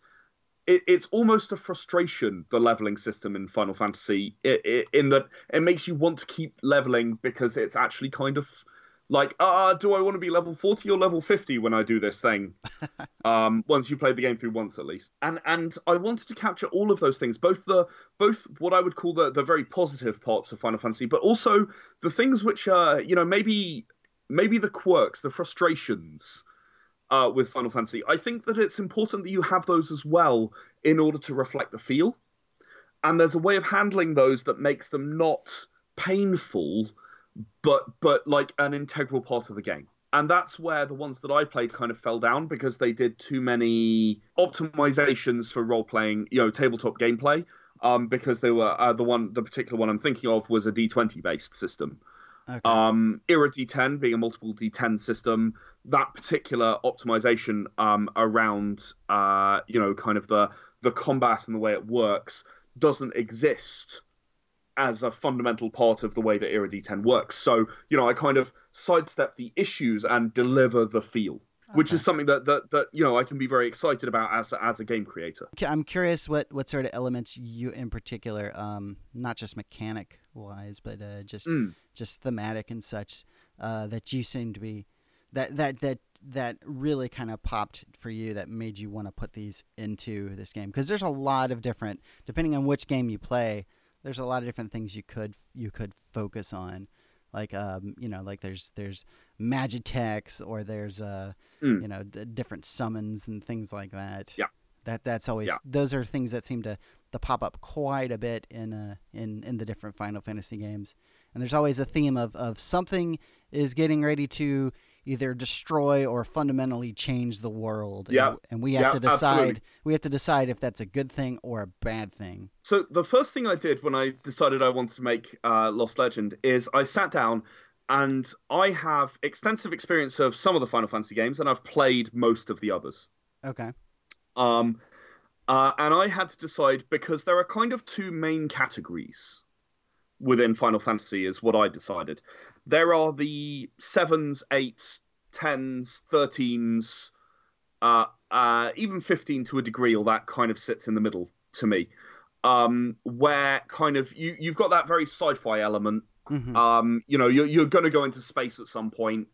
You're going to have the kind of the futuristic city that you turn up to at some point, and so on and so on and so on. And then you've got the 9s, the 12s, they're slightly, even the 4s of the world. And they're slightly less, I think you do go to the moon in 4, don't you, for the last boss? Yeah. But but it feels a lot more fantasy. It leans more into the fantasy side than the sci-fi side. In my mind, those games do. So, I literally sat down and I made a list, and a lot of things that you've just said actually are on my list of things that reoccur in those games. So, things like you said about summons. So, having something that offers summons in the game is basically a vital, if you're going to claim it's a Final Fantasy-esque game. Yeah. Okay. Having one thing you didn't mention, you mentioned the world-ending thing, and I've got someone who wants the power of a god, because that's pretty standard. Okay. You got your Sephiroths, your Ultima Seers, and your, all of those guys. What's his name in 15? Bad guy. Oh, whose name I can never remember. Oh, I know who you're talking about. Because they released a thing where you get to play him for a little bit. Indeed. That guy. They all want the power of a god for whatever reason. Right. They have their own reasons. Kefka. They all want their power of a god. So, but there is always also a Dark Knight, in inverted commas. Sort of a single standalone person who's actually stronger than everyone else who's involved. Okay. Okay. And that, that's your Sifas in 8. It's your Sephiroth clone 1, who is the clone that you're following and fighting through the first half of Final Fantasy VII, because he's actually the clone, not the real Sephiroth. Right. Because he's got the one tattoo on his hand that we do actually get told. And it's very rare that person is the real bad guy. Right, you almost always have a straw man enemy who you're focusing on as the enemy, and there's someone else who's the enemy. Again, another brilliant example of that is in 10, where it's all Sin. You got to stop Sin. You got to deal with Sin. No, Yevon are actually the bad guy in that game. Right. The 4 members of Yevon, or in 8, Edea, she's awful. She's a monster. No. Actually, she's being controlled. Yeah. You know, and you've got Ultimacia running around. By the way, guys, Final Fantasy spoilers. Sorry. Although if you haven't played them by now, you should go play them because I haven't spoiled them enough to make them bad games. That's true. He's just saying a bunch of names now, and that might not mean anything. Yeah, yeah. You know, all of this stuff is all kind of stuff that exists in every game. And another one that exists in every game is there's something that happened a decade ago or so that totally changed the shape of the world. That's another thing that's very common. In Final Fantasy X, obviously, Sin comes every 10 years. In Final Fantasy VIII, you know, Galbadia invaded most of the world and then stopped. That was maybe 15 years ago, but you know, I mean, it's in that region. And I looked at all of these things that happen, and I thought, okay, how do I integrate this into my world and make my world have all of these things? Mm-hmm. And what I came up with was the idea around crystals. So crystals are a very core part of many Final Fantasy games, as I'm sure everyone knows. And I decided that basically what happens is there is a cycle where crystals appear within the world. And crystals offer people the ability to symbiotically connect with what's known as an ethereal. Now, ethereals are effectively summons in this game. But they are also the only beings who can harness magic. So corporeal beings cannot use magic directly.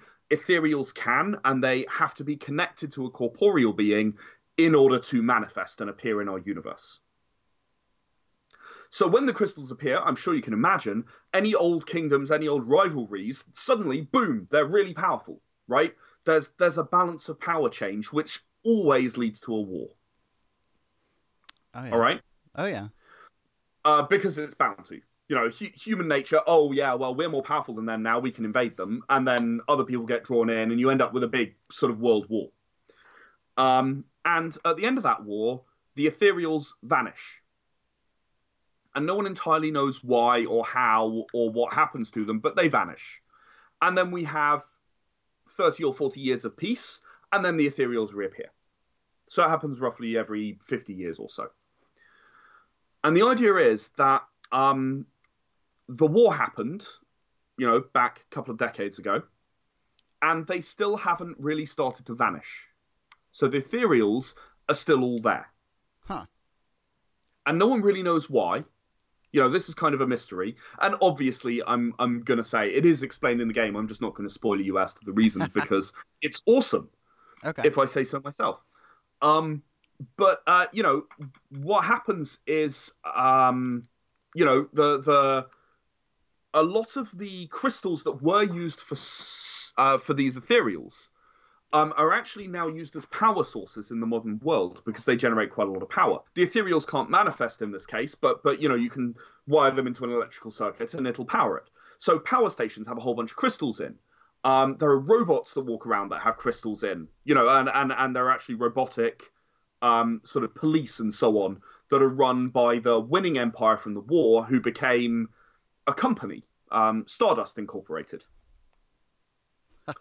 And you know, these robots walk around and they do their thing, and Stardust, you know, runs, you know, supplies power and computers and food and pretty much everything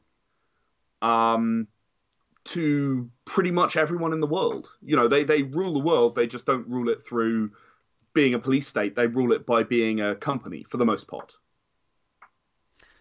It's funny because as you're describing this, I'm like, yeah, you're pretty much describing almost every single setup for these different Final Fantasy games too. Yeah, I mean, and that was really what I was going for. You know, I was going for, this is unique, it's different, it's got its own flavor. Mm-hmm. Actually, I explained all of the spoilers as well to my graphic designer, and he asked if I was on LSD. Well, then you're definitely hitting the Final Fantasy indeed in-game marks right there. Indeed, that was exactly what I thought. And you know, you've got factions within this. You know, you've got your kind of your Avalanche or what do they call it? Nora in Final Fantasy 13. Oh, yeah, You've got those resistance groups who want to kind of overthrow Stardust. They think that it's a police state in all but name, and and they want to overthrow it. And there are those characters running around. There are obviously the kind of the innocents who don't really want to be involved and get sucked into things. There are the other cities that Stardust defeated in the big war, and they never really recovered. So there are those. There's even one city that's actually been, in name, besieged for 15 years. In reality, they aren't. This is one of the ironies. They're besieged in inverted commas, but in practice, they kind of let people through, and it's not a big deal. But like, it's kind of like, yes, officially you are besieged, and there's this city there, and then obviously anyone who knows Final Fantasy will know that there's this big kind of ancient thing that's going on. That's the explanation for everything that's happening right now. Your calamity from the sky, if you like, from Final Fantasy VII. Okay. Or indeed where Sin came from, what on earth's going on with Zanarkand in Final Fantasy X. Right. Grand Pulse in 13. I could go on and on and on, but I'll stop. And there's this aspect in that story as well. I don't want to spoiler you for it, because I'm actually really proud of how nicely it's come out. The game that I ran, we only explored maybe 1/10 of what there really is in the world in like 15 sessions. And the guys who played, they said, yeah, this absolutely feels like playing a Final Fantasy game. I've really enjoyed it. And that's what I wanted. That's what I wanted to achieve. I feel like I'm playing Final Fantasy right now, and it's awesome. So what types of characters are people going to be able to play in this one? So this is a really interesting one. I mentioned earlier about ethereals, and every single character can either play a corporeal or an ethereal. You then pair up, right? So the actual in-practice number of bodies walking around is about half that of your actual team. You don't have to be a possessed, they're referred to when they're combined. You don't have to be one of those, but you can be if you want to be, and you can work together to do that. And there are mechanics around working together and compatibility, because if corporeal and ethereal sort of consistently disagree and try to go different directions, what happens is they pull apart. And if you imagine like a rubber band, when you get to a certain point, the force is enough that it snaps back together and they merge. And the ethereals are inherently immortal otherwise, but if they merge with the corporeal, they become mortal and they will mutate into a monster. And that's where the monsters come from in this Lost Legends universe. Okay, that was going to be one of my next questions then. Obviously, monsters are absolutely vital, to the thing. Right. So as a character, you can play as a corporeal character. And when you play as a corporeal character, you have a power tree. It's not dissimilar to what you might know from Final Fantasy X, the Sphere Grid. Or actually, it's got some similarity to Skyrim as well, in that it's actually split. Okay. Based on what weapon. So I sat down and thought, okay, what's the fundamental thing about a character in a Final Fantasy game? And honestly, the easiest way to categorize characters and the abilities that they have is by their weapons. Yeah, that's true. So I said, okay, we got one-handed swords, we got two-handed swords, we've got we've got thrown weapons like Yuffie in Final Fantasy VII. We've got unarmed like Tifa or Snow in Final Fantasy 13. We've got a lance like Cid or Kimahri, and so on and so on and so on and so on. And you've got all those weapons. And if you're an ethereal, you get to choose a magic type. So white magic, blue magic, black magic. And yes, I am offering blue magic in this game. When you said that, really important. Yeah, when you said that, I was like, I wonder how blue magic's going to work. So blue magic, there is a list of spells that you can learn through blue magic, as there is in many of the Final Fantasy games. And you have to learn them by being hit by them. Okay. It's the whole enemy skill from Final Fantasy VII way, rather than obviously differently in different games. In Final Fantasy IX, I've just been replaying it recently, and of course you have to eat the opponents, frogs, don't you? Yeah. Yeah, you have to eat them. Oh, that's right. You have to eat the actual enemies. Which is fascinating. Obviously, I don't want to deny things like the Vincent kind of characters.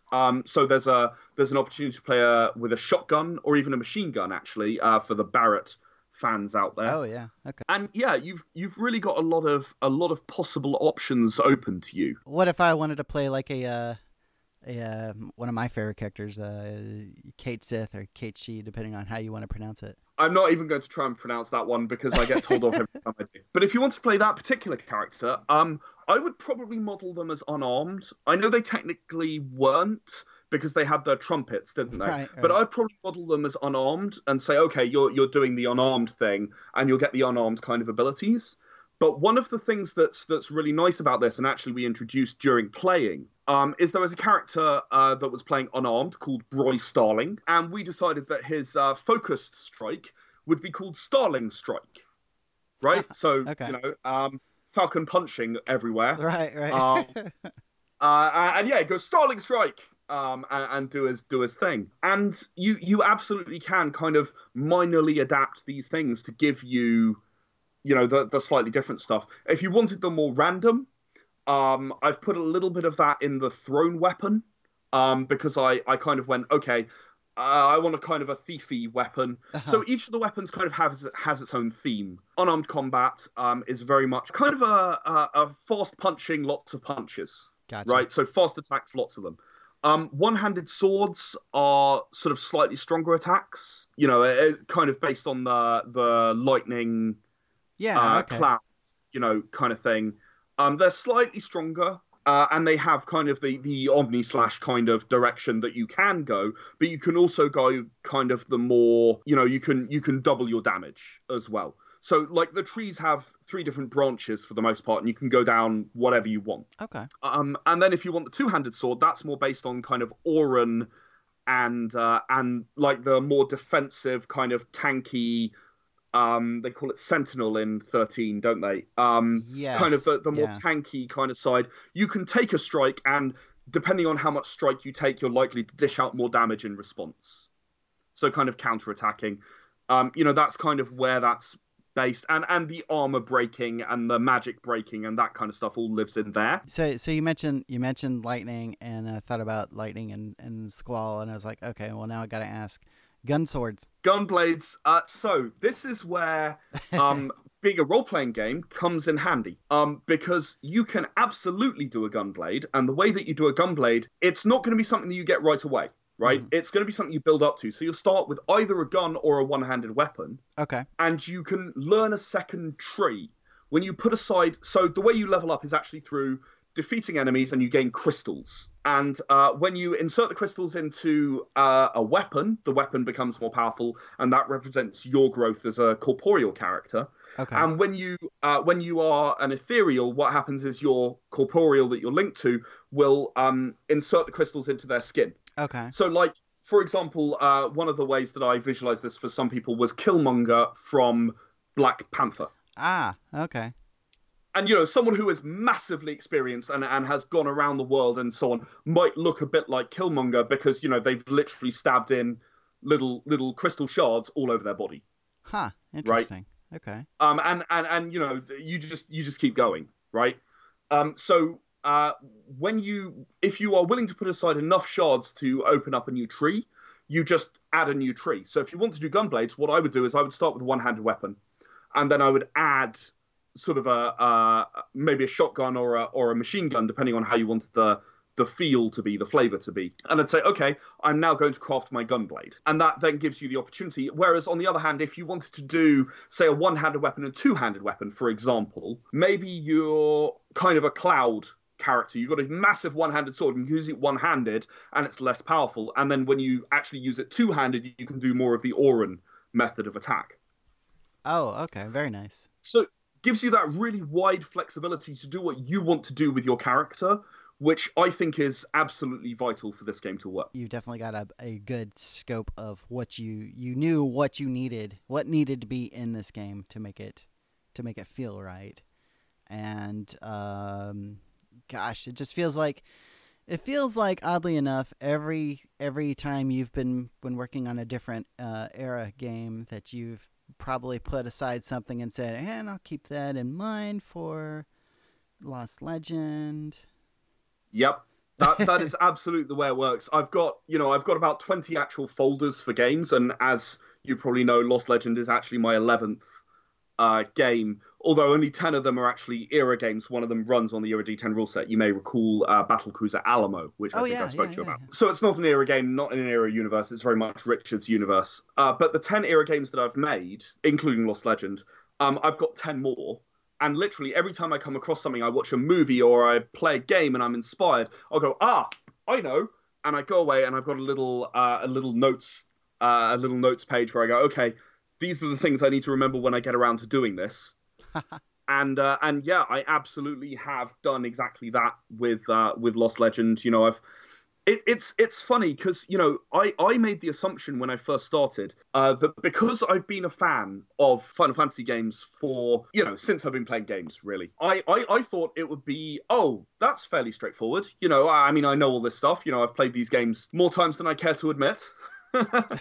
but it took a lot of thought and effort and time to draw the threads together from these games, and what makes it Final Fantasy, what makes it have that right feel, is something that I really dedicated a lot of time and effort into thinking about. This is something that I see a lot of licensed games go out on Kickstarter, and I'm not bad mouthing any company in particular. I'm not intending to. I often see that the people who made the game weren't really fans of it. Like, they went away and they read up the stuff, and this certainly doesn't apply to absolutely everything, but I've sat down, I've played board games, I've played role-playing games where, it's this thing. Oh man, that's fantastic. I'm a really big member of that fandom. And then it's kind of like the mechanics weren't thought through, and the way in which you play wasn't thought through very well for how you might want to play as a fan of that actual series, what the tangents might be. I gotcha. And that's something that I really wanted to kind of capture. I gotcha. You're talking about, because I know what you mean. There's some games out there where it's like they made this game, but then they put this sort of this skin over it. Monopoly being a really good example. Yeah, Monopoly is a great example of that. Where you're like, this doesn't really feel like The Simpsons. This just feels like Monopoly. Indeed. And I really didn't want to end up in that situation. It does unfortunately happen with some licensed games and role-playing games as well. I don't like to see that. I don't want to create a game that's like that. So I think a lot of research is really, really important. And, creating this world has been a genuine honor, because I've been able to kind of put myself in the shoes of people who've created games that have brought themselves, brought joy to thousands, millions and millions and millions and millions. And, to be able to put myself in those shoes and to try and build a world that lives up to those expectations, it's an opportunity that I'm really, really glad to have had. And I hope that they, should they ever come across it, I hope that they would think, wow, that really does actually go to the right places. For our listeners, now, as of the time of this recording, the Kickstarter hasn't even started yet. Correct. You are coming off of finishing one, getting ready to be in the middle of a completely different one, and gearing up for this one. Like I said, Ed's been a busy guy, and he's always busy. So well, Era Forbidden, which has just finished, and even only finished a few weeks ago when people will be listening to this, was actually, it was virtually finished, before the Kickstarter began. And there's just a few bits and pieces of artwork that I'm waiting on from Sophia, who I've been working with for 5 years. I've got no doubt that she's going to deliver it. I don't see any reason to hold up Lost Legend waiting on, a couple of bits of artwork. I'm going to deliver that so far ahead of time it'll make people's heads spin. Because I think I committed to March next year, and I genuinely think that I might be delivering it before the Lost Legend Kickstarter begins. I might be a week after that, but it's going to be in that region. Oh wow, that's very cool. That's very fast. It's ready. It's like it's all written, it's all proofread, it's all checked, it's all laid out, it's all dealt with. And I'm literally just waiting for Sophia to deliver me the Demon Bestiary and the cover. Oh, wow. That's it. It's done. Okay. And the artwork is absolutely stunning. I mean, I'm actually doing a disservice to Lost Legend by calling the artwork for Forbidden absolutely stunning, because the artwork for Lost Legend is breathtakingly beautiful.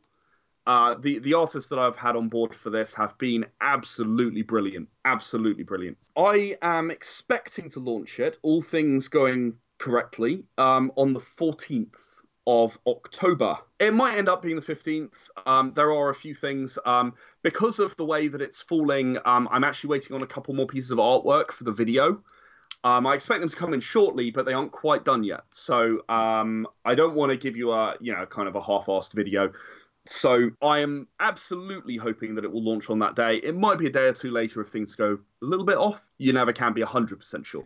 But gotcha. I certainly think it'll be during that week. Okay. Yeah, and those of us who've backed stuff with Kickstarter before, we know how that goes. You want it to be one date, but inevitably something happens that either you get to actually launch on that date, or you might have to, Kickstarter might change their policies, or something comes up that where you have to delay it like a day or two. You're not crazy enough to try to have one running while you've got another one still going. Exactly. Or just finishing exactly. up. Yeah. Exactly. Oh my gosh. A slight tangent here, because I remember before the approval process on Kickstarter, it seemed like you could just put anything up. Because I remember some guy putting a thing up there where his whole thing was he wanted to raise money so that he could make a grilled cheese sandwich or something. Potato salad or yeah. And I was so mad because I was like, damn it, I was gonna do that. Yeah, they've got a little more. They've got a little more. Shall we say strict? And yeah, the sandwich incident aside, there's a whole bunch of other reasons for that too, and that's a good thing. So I'm sitting there looking at my shelf. I'm looking at some of my era books I've got here, and I'm in particular I see, what is it, The Empowered, sitting on my bookshelf, and I'm wondering, so how big a book is Lost Legend? How big do you anticipate that? Because you've got some of the era books are these pocket books, which are nice and small, and if your pocket's a little bit bigger, if you're wearing cargo pants or something, you can easily shove it in your pocket. But then Empowered, there's no way I could get that in my pocket. I think you just need bigger pockets. That's the problem. Yeah, no. Obviously, as you say, we do some which are A5 size, international A5, and some which are A4 size. This is going to be a larger book, so it'll be Era Survival's core rulebook is 230 odd pages, and Era the Empowered is 290 odd, and I expect Era Lost Legend to be between those two, probably towards the top end, because I never shut up. There's always more to write. There's always more to write, and I never want to stop. And I expect it to be more towards the top end of that. So sort of 280 pages or so, somewhere around there is roughly what I'm targeting at the moment. It may come down a bit. I do try to cut things out if they're not entirely necessary, because that brings the cost down for everyone, right? Oh yeah. I don't have any desire to sort of take money just so I can, just revel in my world. Much as that would be lovely. I do accept that, you guys have to pay for it, and if there are more pages, then it has to be more expensive. So, right. Well, that's what the zine's for, right? So that you can then yes, it is. So that you can ramble on about that one particular topic that you wanted to talk about so bad that you had to cut from the. Yeah, I mean, there's so much stuff coming up. The fourth zine is due for November. Mm-hmm. I've actually half written it already, so I'm nice and ahead of the game. And the theme of it, for anyone out there who's interested, is warm stories for cold nights. Okay. So we're going to be focusing on the story side. So we did some mechanic stuff, we did some faction stuff, we did some campaigns for everything. And now what we're going to do is we're going to offer some story for everything. And the main feature of it is actually an Era of the Consortium story, which Jennifer Martin and I wrote for a short story collection anthology submission, and it was turned down. So I thought, okay, well, fine. In that case, I'll publish it. I'll do it. And I'll put it in the zine so everyone can enjoy it. Because it's a really, really interesting story, really great for sort of the perspective of the Resistance, and a little bit of an indication that not everyone sees themselves as the perfect people just because they're in this. So that's quite interesting. Where's a good place for our listeners to go and find pretty much all of this, everything that Shades of Vengeance is putting out, including where can they go to locate these, get a hold of these zines and such? So at the moment, the zines aren't available. If you missed the Kickstarter, for now, you're out of luck. But I have some good news for you, because what we're doing is, while the zines themselves individually are not going to be available, you are going to be able to get 1 to 4 all-in-one volume, which we're putting together.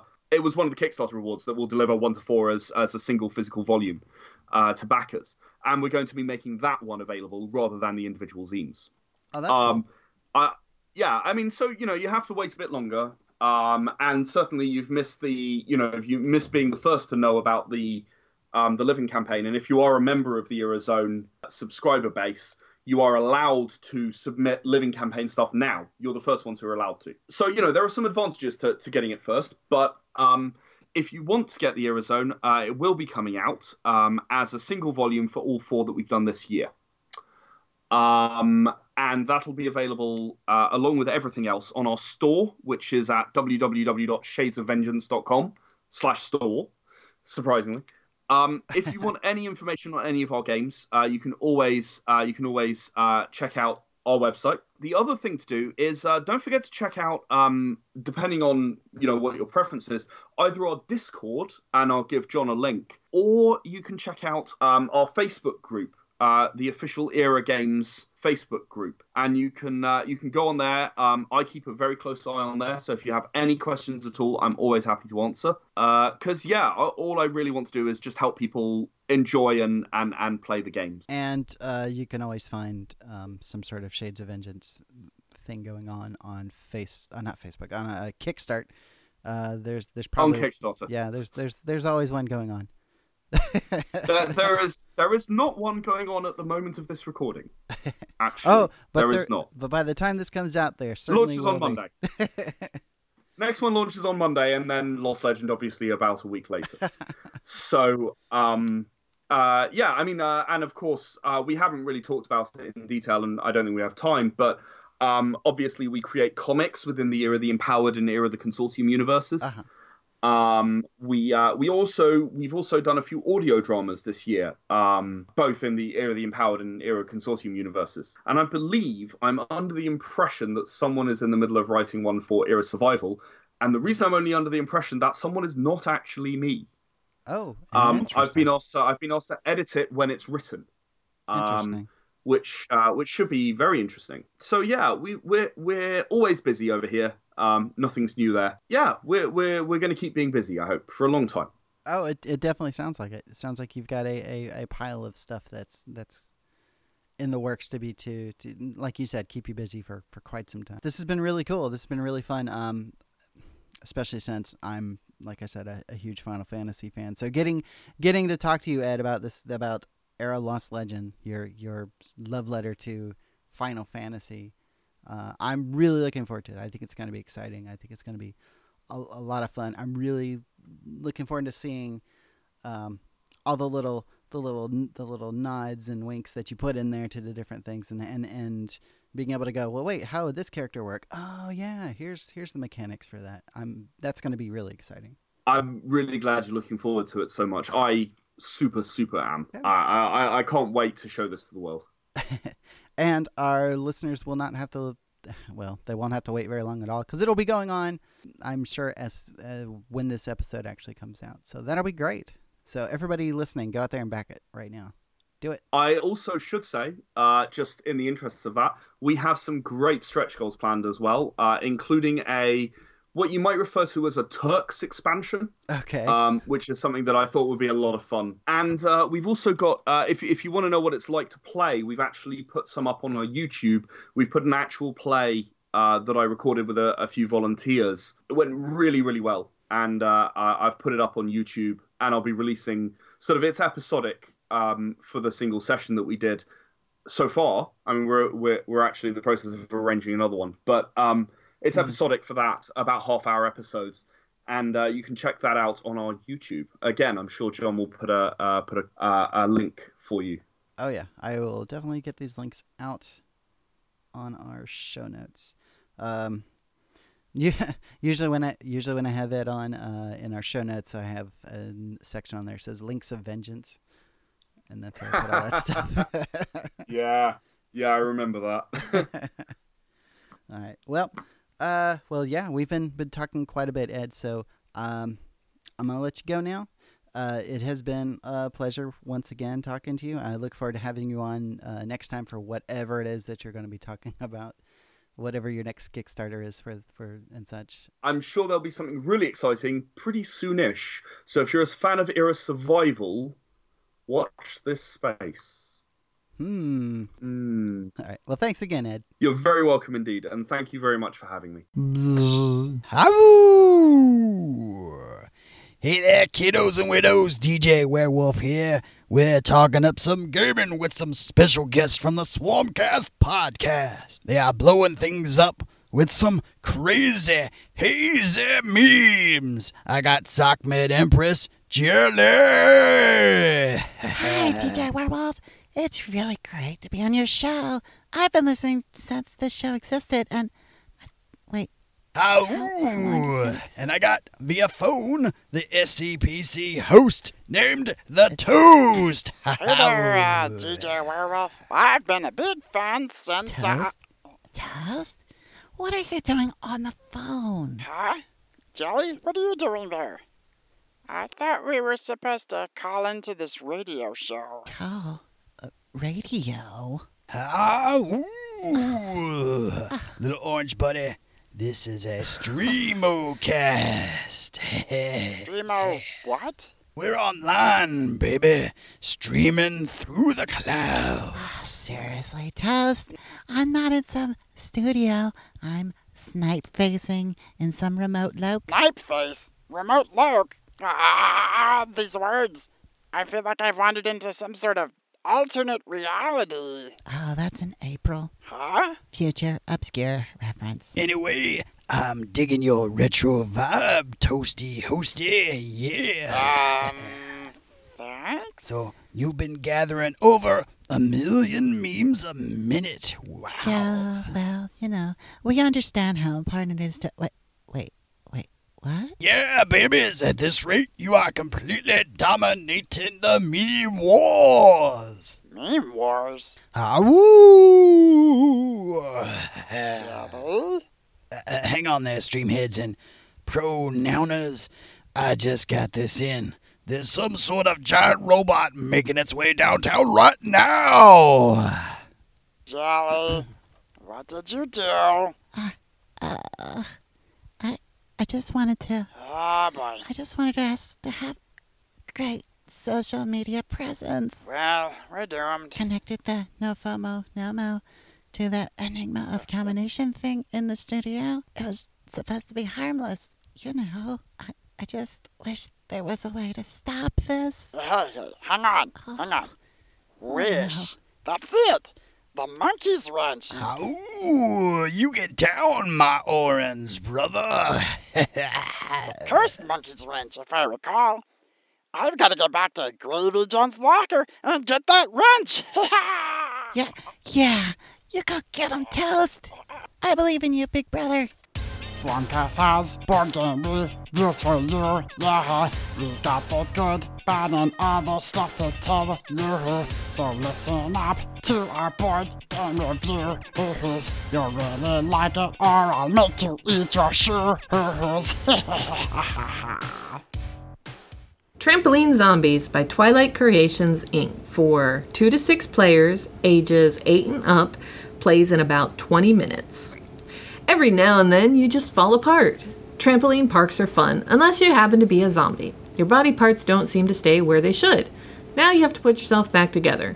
Maybe you can grab the better body parts, the less icky ones. Trampoline Zombies is a game where you need to reassemble your body with the best arms, legs, and heads you can find.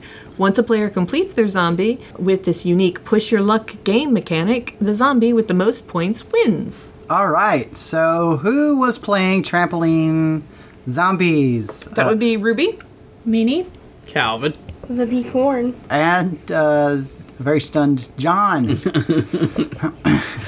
So, this is going to be hard. What's the good thing we could say about Trampoline Zombies?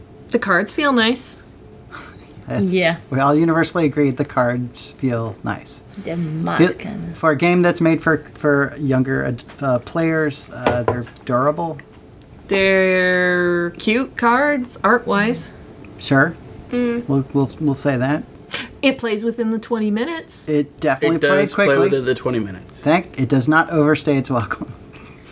But I'd rather stroke the cards than play the game. So, yeah, moving into the bad. Which moves into the bad category. Don't everybody go at once. Ruby. The rules, I literally read them word for word. There's not a lot of rules, so you'd think it would be an easy game, but it doesn't really answer your questions about the things that come up as you play. Now, I will say, if you play the game at least once, when you muddle your way through it, you realize why the rules are written the way they do, and it makes sense. And I think the second time you play the game, it might be more fun and understandable. If you choose to play the game the second time. Correct. Fair enough. Okay, so I would give it at least one more shot now that I've played it once and we've seen how it plays out. Okay, but for the most part, not a great rule book. No. It's not. Okay. I didn't like the fact that it's like, well, I don't know what this card does. I know I have to figure out what it says on the rulebook. So now I got to ask in front of everybody, hey, what does this do? Right. Just in case I have this card. Right. And I think unanimously we all agree that the back of the card should have some sort of marker as to what body part they are. Correct. So essentially with this game is you have a completed zombie, a large card, oversized card in the middle of the table, and then you have a left arm, a left leg, a right leg, and a head. All of their backs are identical. But you do have to separate them all out. You do have to shuffle each pile because that's what you're drawing from in the game. Right. And I think for younger players and for some older players, left and right is kind of challenging.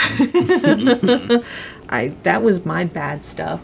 I think that was all of our bad stuff. Mm-hmm. And I guess we didn't quite understand there's no real reason not to push your luck. Right. Because you're more likely to get doubles than you're not. Yeah. Yeah, we were all playing going, God, it's like almost impossible to bust. And then Nini busts on her first roll. Right. So. And the second. Turn. That's true. So I'm not sure if there's much for the other category. There was also no real definition of what you do with discarded cards. Yeah. So we were just like, well, let's put it on the bottom of that deck. Yeah. I guess. Yeah. So, hey, other category, if you want to liven up this game a little or make it a little bit easier to play, put the middle part on a Lazy Susan or something like that rotates. I can see cards flying everywhere. Well, I'm not saying give it a big spin. You don't want to put it on a motorized one? I'm not saying play it like Wheel of Fortune. I'm saying that would liven it up, right? To liven it up, like set it on fire. To liven it up, yeah, set it on fire. All right, my other, and this is kind of it's more of an, when you have a completed zombie from the torso and all the parts, it's cute looking because they're all mismatched and stuff. Uh-huh. So it's cute. Yeah. If you have an adult playing with a kid. For cute zombies. Yeah. I'm not sure ages 8 and up. I guess 8-year-olds. Is it 8 and up? It's 8 and up. I think it's 8 and up because they have to say 8 and up. They can't say 6 and up. Yeah. Because of zombies. Yeah. This would be a good game for a few 8-year-olds and one adult to play. Yeah. But not for like a bunch of adults and a teenager to play. All right, so this was Trampoline Zombies by Twilight Creations.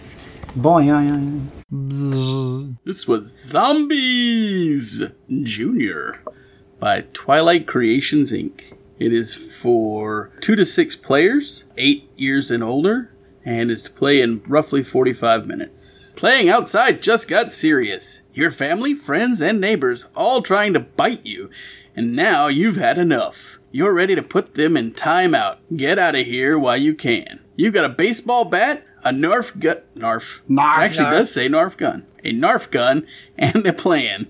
It's go time. Fun for the whole family. You can play against each other with a buddy or as a group. So this was Zombies Junior. Zombies. And who was playing? We have Ruby. Nini. Calvin. Brooklyn. And myself, John. Hey. Yay. Yay. So, what's something good we could say about Zombies, Junior? It plays faster than Zombies, the regular game. That's true. It certainly does.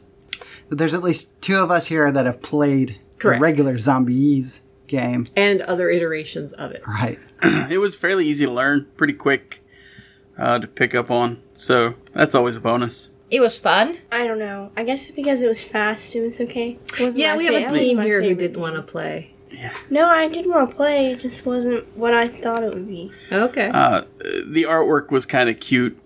It was cutesy. Yeah. Well, what can we say that's bad about Zombies, Junior? So they were a bit top heavy, and they kept falling. Yeah, they all had really big heads and tiny bodies. Both the zombies and the player character. The kids with the just the zombie, the player minis. The players themselves, yeah. That's the only truly bad thing I could think of about it, per se. Yeah. All right, then other. Okay, what can you say in the other category for Zombies, Junior? Well, they, like I said, they did simplify down the rules from Zombies, so it played quicker. The other thing that I noticed that they did was the winning conditions. Instead of having to clear off the whole helipad, you only had to get to the center of the helipad, at least because they give you, 3 variants in there? Yeah. And we did classic. Right, so that could easily go in the other category. There are 3 variants to the game. So you could do co-op where you got to get everybody to the helicarrier. There's teams where you can break off into teams of 2, and you and your partner have to try to get to the helicarrier. Or there's what we did was classic, which is actually a lot like regular Zombies, where you're just trying to be the first person to the helicarrier. So what they did with Junior is instead of killing zombies and being killed and sent back, they were like, you're going to time out. So they very much kidified the language of the game so they aren't as scary. All the artwork is kind of cartoony versus gruesome like the original. Yeah. They kidified it. They really did. So any negative type of words like blood is turned to pow. Bullets are turned to pow. There's no reference to blood. Even like the zombie dog card is more kid friendly. Right. So if you've played the original Zombies, you're going to see some cards that you go, oh, that's like this card out of the regular game, only it's a little bit more friendly. What about for you guys who've never played the original Zombies before? Anything you want to put in the other category for it? Nothing I can think of that would really fit in that. It was a nice combination of cards and board game, but... Okay. It definitely played within its time a lot. It did. It's a good half an hour. Unlike Zombies, which takes hours and hours and hours to play, depending on how many of the expansions you throw in there on it. All right. So this was Zombies Junior by Twilight Creations. So, zombie march over to your nearest game store and play this. Monster Crunch, the breakfast battle game by Big G Creative LLC, with a little shout out to General Mills. 2 to 5 players, ages 9 and up, plays in about, playtime says 20 minutes. Which monster can eat the most cereal? Play as one of 5 monster cereal characters in a battle to see who can eat their cereal first. Take turns playing your cereal into your bowl, but you've always got to beat the last card played. Earn milk tokens that let you combine cards for bigger bites, and choose the right time to play your monster's special powers. It's a fast-paced game of strategy in which that monster that munches the most wins. So this game is currently being reviewed by myself, John. Ruby. Calvin. Nini. Bacon. Seems breakfasty enough. So what's some good stuff we could say about this? And yes, when we say it's Monster Crunch cereal, we should all say which General Mills monster we actually played.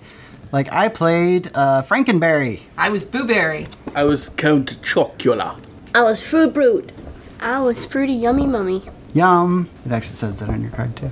Yum. Yum. So what's some good stuff we could say about Monster Crunch? It's cute. Very cute. It definitely captures each of those cereal monsters. Nostalgic. Yeah. The box looks like... Looks like it's about the size of a breakfast cereal box. Yeah. Each of the back of our cards look like the boxes to the cereal boxes. I think the components seem to be well put together. They could handle a little bit of abuse between it being cardboard and a decent type of card. Mm-hmm. It wasn't hard to learn. It was really easy to get into, and it played pretty fast. Yeah, the rules were pretty simple. It's really strategic too. Yeah, it had a good amount of strategy to it. So what's some bad stuff we could say about Monster Crunch? It didn't take 20 minutes. Yeah, it definitely went over the 20-minute time mark. Okay. Yeah. But not by a ton. Not by a ton, you're right. But it wasn't a... Right. It did not overstay its welcome. It did not. I would say it was closer to a 40-minute game. I agree. I think bad is it did not come with samples of each of the cereals in the box. Okay, not a joke. Bad is... I think some of the players felt like there were a couple abilities that just seemed useless. Yeah. I had an ability that was really hard to get to work because of how the game actually works. And Calvin's had a... Versus, like, Blueberries was easy. I was draw 2 cards or double a single card you play. Right. I mean, there was no problem using mine whatsoever. Whereas Count Chocula, you had a card that let you... It was like... Basically give up a point. Give up a point or a card point right. for a milk, which you can get by just passing anyway. Yeah, I wasn't sure. It seemed like those abilities were slightly off, but I do think that the abilities matched the characters. Oh yeah, if not for nothing else, theme-wise, thematically, like yummy mummies and stuff. Okay, yummy mummy. So that's bad category. So what can we say in our other category for Monster Crunch? I love the box. Yeah, it's got that whole nostalgic breakfast cereal appeal to it. I think if you have this out on the table as well, people will be like, ooh, what's that? It's colorful. Mm-hmm. Yeah, there's not meeples or anything like that, but all the colors match up to the cereals, and it looks neat on the table. Yeah, setup was really easy because of that similar kind of thing. It's easy to go, oh, you're Count Chocula, here's your stuff. You get this nice cardboard bowl of cereal, which doesn't taste as good as it looks. Yeah, I really wish you hadn't eaten my cardboard cereal bowl there, dude. I got hungry. Return it in about 48 hours, right? That's fine. All right, so this was Monster Crunch, the breakfast battle game. By Big G Creative and General Mills. It was a board game reviews from the Swarmcast. If you don't like it, then come over and kick your... Tail! Toast meant to say tail. Toast. Ooh. Why do you do that? Oh, yeah. Hey, this is Toast. Go ahead and leave the Swarmcast a message. Remember our number, area code 803-470-4439. Maybe we'll use your message on the air. Who knows? Yeah, well, at one point I used to be on the show when Ooh, that was some spooky, scary stuff, wasn't it? My little, pod-faced, potato heads. Ooh. Well, I don't know what's gonna happen with the giant robot on the loose, making memes everywhere. Ooh, and the cursed monkey wrench. Will Toast be able to undo everything that he and Jelly have done? Or you're just going to have to listen to the next episode of the Swarmcast podcast, where we'll probably, maybe not forget that we set this whole plot up so that we can finish it off. Who knows? Ooh. You've been listening to the super spooky, super scary, weenie episode of the Swarmcast podcast. So, as Toast would say, it's over now. You can go back to your life or whatever you want to make of it now, but you're probably never going to be the same. Ooh. Last thing I want to do is give a shout out to Midnight Syndicate at midnightsyndicate.com for use of some of their spooky background music. I Fight Dragons at ifightdragons.com for that song you heard in our intro. MC Lars at mclars.com for all sorts of support and in music that he lets us use. And we're going to end the show with a super spooky, creepy number by Steam Powered Giraffe. Check them out at steampoweredgiraffe.com. Oh, and also check us out on, give us a good review on Apple Podcasts, Stitcher Radio, or wherever it is that you dine on podcasts. And tell friends and enemies about this. We're not that picky. Woo! So, until next time, this was a super spooky Count Madman Manus saying, boo and stuff. Stupid cat meowing in the background. You know, if you're playing at home, you should take a drink whenever a podcaster's cat comes on and meows in the background. Trust me. You'll know what I mean.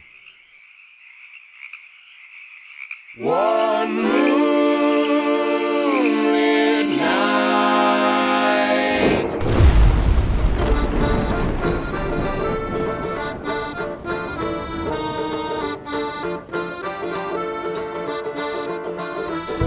One moonlit night on the bayou silhouette. The air was sweet and the fog was violent. The gators were all drinking tea. In a dreamy, pantsless glee, I saw a suspended man. A banjo holstered in his hands. He had the biggest red suspenders I ever did see. Golly gee, that's what I see. He flipped the brim of his hat, and this is what he said to me. Mr. Robot, I am a suspender man, and this banjo has shown me the promised land. Now I'll play you a song, but in return, you put the shiny corn right here in my urn. I'll play you something fine. My music's gonna blow your mind. So I flipped my coin into his pot. I gotta admit, it wasn't a lot. 2 cents and then his fingers wriggled. He plucked those strings and belched a giggle. He tapped his foot, howled like a hound, ignited up the unholy sun. And I ain't never heard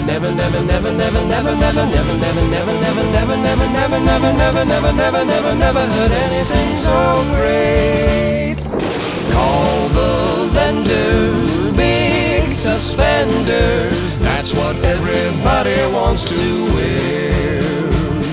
They stretch to Nantucket, put them in a bucket, and send them to the gnome trap down the way. For tugging on his ideal, while rolling back on your heels, yeah, he played the 2-cent show. And just like that, he stopped playing, my jaw dropped to the floor.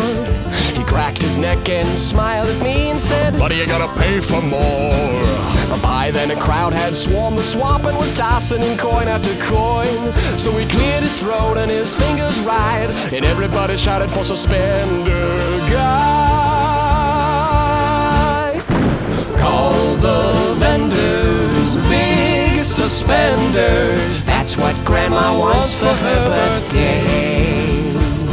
They're bright, red and awesome, even worn by possums. Nobody wants their pants to fall down. On Rocky 1 and 2, even the ghost of Uncle Stu.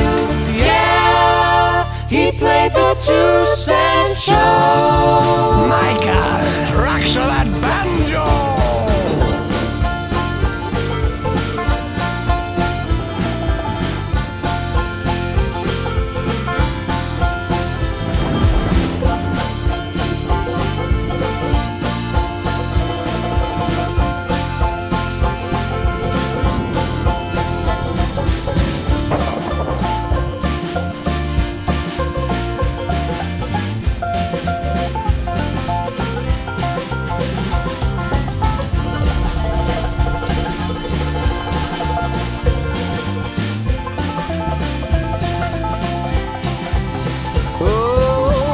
Children sing and dance, those banjo sounds in still a trance. By 4 a.m. the press was hot.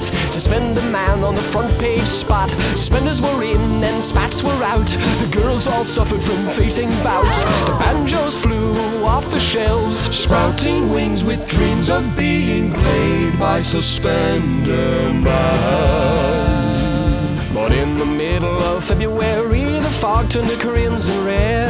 The suspender man disappeared, everyone was heels over head. But we found his suspenders and that old banjo sitting right here on his log. And though he's gone, that's what he gets for selling his soul to the Vogue. Big suspenders, put them in a blender, 3 bat teeth and a blackened gypsy eye. Bring it to a boil, release your mortal coil, out pops a belt to wear for you and me. Nobody wants their pants to fall down.